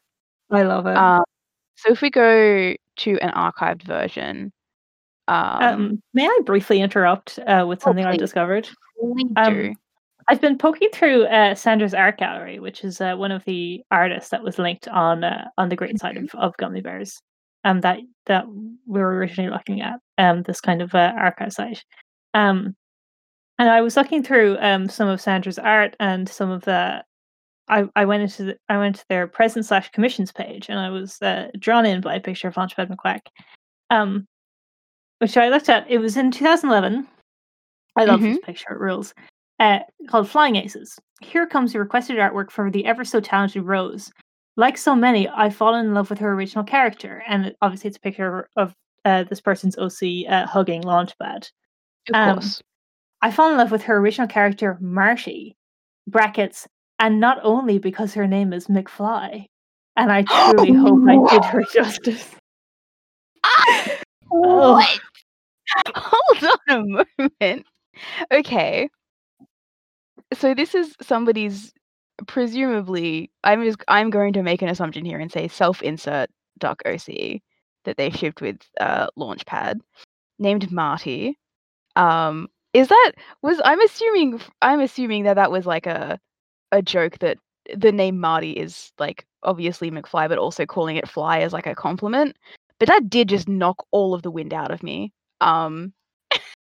Yeah. Can you send me this image? I would love to see. I'd love to see Launchpad and Marty hugging. Of course. Oh, please. You're really enjoying Launchpad's expression because he's kind of taken aback. Oh my god. I can't I have to take a screenshot. I don't think I can copy the image. Can't reproduce it. No, I can't. It's a lot. Oh, Launchpad's expression is really interesting. Yeah. He's kind of there's a few things happening. I can't pass what emotion he's meant to be feeling. There's another picture here from 2016, which is also relevant.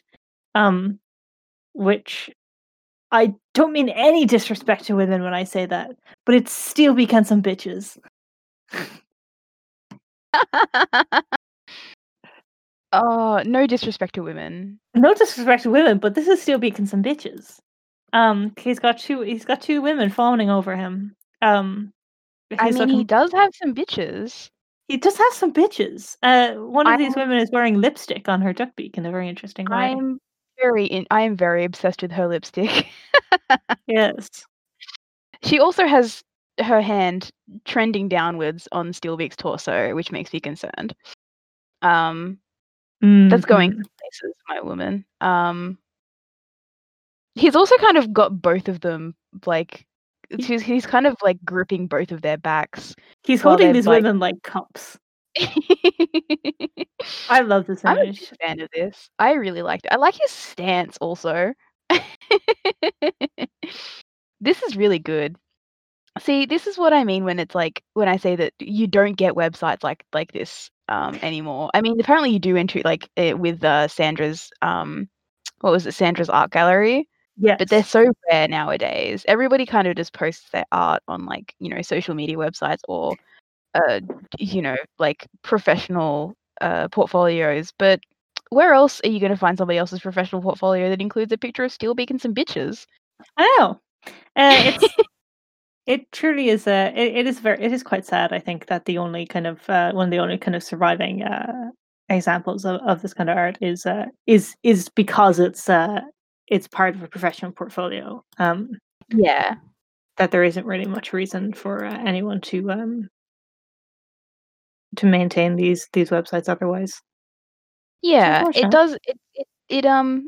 I just love like old GeoCities websites and Angelfire and all the kind of just like the relics of the early 2000s are so fascinating to me. And it's really sad that so many of them just kind of like the domains lapse and they are lost to time or like the whims of the Wayback Machine if anybody's archived it. One of them that has been archived is the Gummy Islands, which is a site dedicated to Gummy Bears fan fiction. I've linked you to an archived copy of it. One of my favorite things about this is the fact that I think, as far as I can tell from my limited knowledge about Gummy Bears canon, I think that this website is written from the perspective of somebody's self-insert who they ship with one of the main Gummy Bears. The introduction on this website reads, "Welcome to Gummy Islands. I hope you enjoy your stay here. I am Cindy Gummy, and my boyfriend Gusto is the head of all the artwork here at the Gummy Islands. Before you get settled in, let me tell you about Gummy Islands. Right after the castle was taken over by Lady Bane, she tortured the kingdom and flooded Gummy Glen. Sadly, we had to flee the Glen in a boat. It was a good thing Gruffy was prepared for such a disaster. Well, we all sailed on till we found the Gummy Islands where all can roam. My dear Gusto lost all of his work and we had to start over. Well, enough chat. Let's get down to business." So I know that Gusto is like a Gummy Bears character. I cannot remember if Cindy Gummy is a real Gummy Bears character, or if this is just this site owner's self-insert. I think it is incredibly charming. There is fan fiction involving Cindy Gummy on here, but I'd also like to point your attention to the bottom of the page where this person has also put up pictures of their cats, as in cats with a Z. Cats with a Z, yes. My cat's Gusto, painted blue and Deco. leopard one, and Art Deco. Which I just really like. That's such a charming thing, is like putting your your clickable pets on your website that is unrelated to them. Yes. There's some good fan fiction on this one, on the peak of Mount Gummy rather. If the link will function. Where there is a couple of this is what makes me think that it is the Cindy Gummy is a self-insert, because there is a couple of establishing fan fictions about her. I would like to read this one titled Cindy's Trip. Once again, please believe me, I'm not making fun of this. I think it's fantastic. I love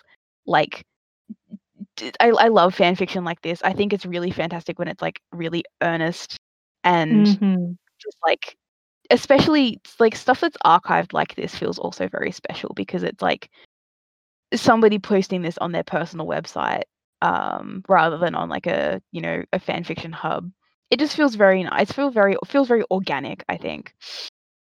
So is that the phone ringing? Is it like that's fucking like Hoover? Sorry. I was gonna say, is this like a fucking 1980s phone ringing? Sorry, y'all have to put up with this. I'm sure you get over it.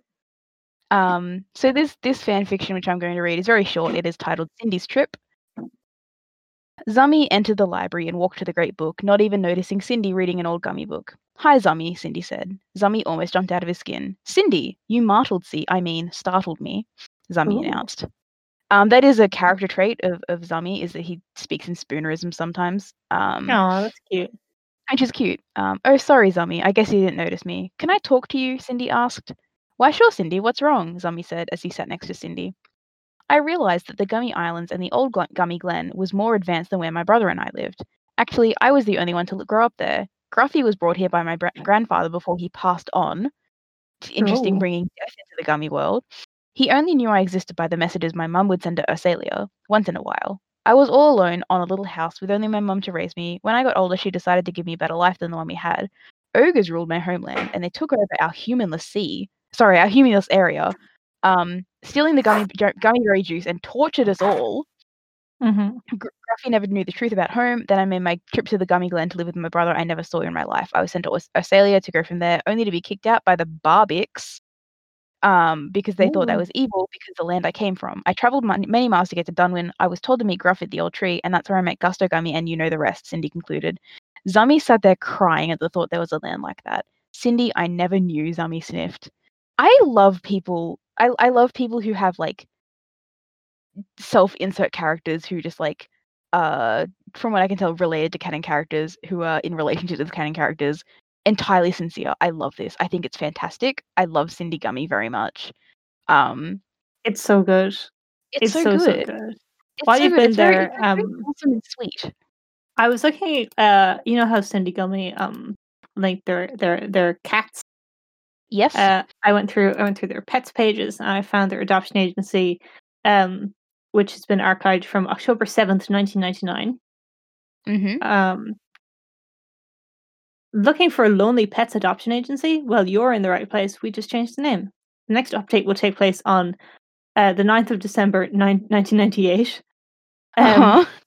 If you sent in any pets, they will be shown then. Sorry for the delay of updates. I have like 7 websites and can't keep up. Aw. I love this person. I love these relics. I love that cats still exists. Pets still exist. Yeah. You know. It feels like going on like an archaeological dig and unearthing like genuine artifacts, which I don't know. It's just very charming to me. And I have one of these websites open in a tab in the Wayback Machine. And I cannot remember how I originally got to it, which is kind of interesting. The Library of Ursalia is the one I'd like to talk about, but I don't know how I navigated to it in the first place. Presumably, it was linked on one of these other Gummy Bears websites, but I don't know. The City of Ursalia, is that here somewhere? The City of Ursalia, huh? Anyway, the City of Ursalia is a very charming one to me. It is a very simplistic graphic design. It is white text on a black background, and again, it is seems to be kind of like semi role playing, similar to the Cindy one, because it's kind of like the Library of Ursalia. After centuries of being lost to the eyes of man, the time has come for the City of Cities to return to its former greatness. This page is not just dedicated to the Gummies and their adventures, but to the cool stuff that their ancient society left behind. And my favorite part of this page is the owner's personal gummy story, which is how this person got into gummy bears, which is just really genuinely charming to me. So Aw. this is Mike's gummy story. It all began in the mid-80s, about the time of the Monkees reunion, but that itself is a different story altogether. The Gummy Bears were a weekly event on free TV, remember? Well now, for a guy in entering high school, on the wrestling team, an overall standard kind of person, watching cartoons, including Bugs, was unusual. Watching the Gummy Bears would make you a certified weirdo and target for massive pummeling. Well, one day after watching the Littles, yes, them too, I saw the most cool show, the Gummy Bears, of course. What I liked, and still do, is the ancient culture with really neat technology/magic. I was instantly addicted. I would sneak into the living room and click on the tube, yummily in Technicolor. When the magical show would come, I would drop the volume and sit close to the TV. If any sound would occur, I would jump and switch it to some show when they were making furniture. early Ottoman Empire version, or if really scared, the WWF. It came to the point of about 2 years ago, and they cancelled Da Bears, by the way, DA Bears with a capital B, from both Saturday morning and from the Disney afternoon. In brackets, damn those ducks. Aw. Well, I went into true closeted gummy worship and repressed myself until now. Then came the web. Not many gummy things exist on the web. They went into hiding, like in the show. However, there are outposts of this society. Well, that is about it for now. The story never ceases, though. I'm still looking for the show. I'm in college, and the school-supplied cable is very lacking. I work for them. If you think that I sound strange, write me, and there's like a link to email this person.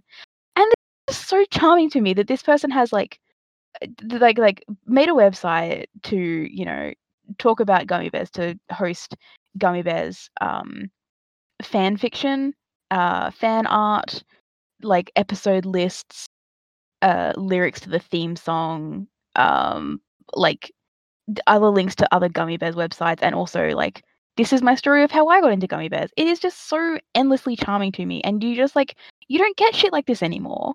Like, I feel like Awful. it's there is, you know, there is definitely something to be said about, you know, like centralized fandom wikis, and everybody knows how much we love the Scrooge McDuck fandom wiki. Yes. But it doesn't have quite the same charm as somebody's personally maintained GeoCities page, which they have made just to talk about gummy bears. Yeah. And just Mm. it's so good. It's so good. One of my relics of a bygone era, but an era that I wish was not bygone. Yeah. I love the specific type of very earnest appreciation that arises around shows like the Gummy Bears. Yeah. I am sorry that DuckTales came in and busted up this guy's party. Damn those ducks. Damn those Because they ducks. cancelled the bears. Yeah, but then I guess this I guess this crossover was a form of reparations. Yeah. A peace offering from those damn ducks to the poor Yeah. bears that they usurped. Yeah. But Yeah. yeah. So that was just kind of a bit of just like a walk through the past. I love just kind of like click, like, you know, like looking at old websites, seeing what still exists, seeing what has been archived, and just like the amount of care that went into maintaining these in a much in like an era when it was much harder to find this kind of information like available on the web. So you had like everybody making their own individual gummy bears web page that seemed to function the exact same way. But it's just very nice. It's very nice. It's very wholesome. And it makes me smile. Yeah. So yeah. I feel like we're running a little bit. Well, not running. Well, we're not over 3 hours yet, so we're not running that long. Let's not make a bad habit, though. We should probably wrap up. We should probably wrap it up. Unless you had anything else to say about a series of unfortunate events, superimposing Black Heron onto other scenes on TV. I'm just glad I figured it out. Honestly, like that's where I'm at. I'm just glad I know that I had like effortlessly deep faked Black Heron into that scene from a series of unfortunate events, which only exists in the Netflix show, I believe. Anyway, I think we're done for this week. I think we're done for this week. We'll be back next week with our dear friend Dunkernush. We will be watching Sky Pirates ... in the sky. Fantastic episode, really good. Fantastic episode. Fantastic song. It's a musical episode. It's a pirate singing the song the whole time. It's a child murder episode. We're gonna keep saying fucking Dunkernush. Dunkernush. And so you've got that to look forward to, and Dread, maybe. Look forward if you were already sick of that. Sorry. We're gonna go. I think we're probably gonna have some massive brain ideas about Dewey, I imagine. You bet. Or knowing us, we'll we'll magic up some thoughts to have about Della or some other character who doesn't appear in the episode. You know. But it should be fun. I'm really looking It forward should to the episode. It's one of my favorites. Yes. Wow, I never knew this about you, Monty. What a mystery. It's almost like I haven't sent you 50 identical screenshots of John Carnage sitting down. Oh, do you think we're gonna get to talk about our sleeper fucking like insane ship from DuckTales? Or should we hold off onto the other introduction of the other party in that relationship? We probably should. I think we might have to do a big bumper episode where we talk about the entire sordid romantic entanglements of this individual. Well, you got some ominous warnings from us, I guess, about things we fully intend to talk about in the future. Yeah, so you can mull that over. And we'll see you next week. We will see you next week. If you have any information regarding Dimwitty's disappearance or any information that might lead to his capture, let us know at Dear Dimwitty on Twitter or email us at deardimwitty@gmail.com. Or if you want to talk to us about DuckTales, that's fine too.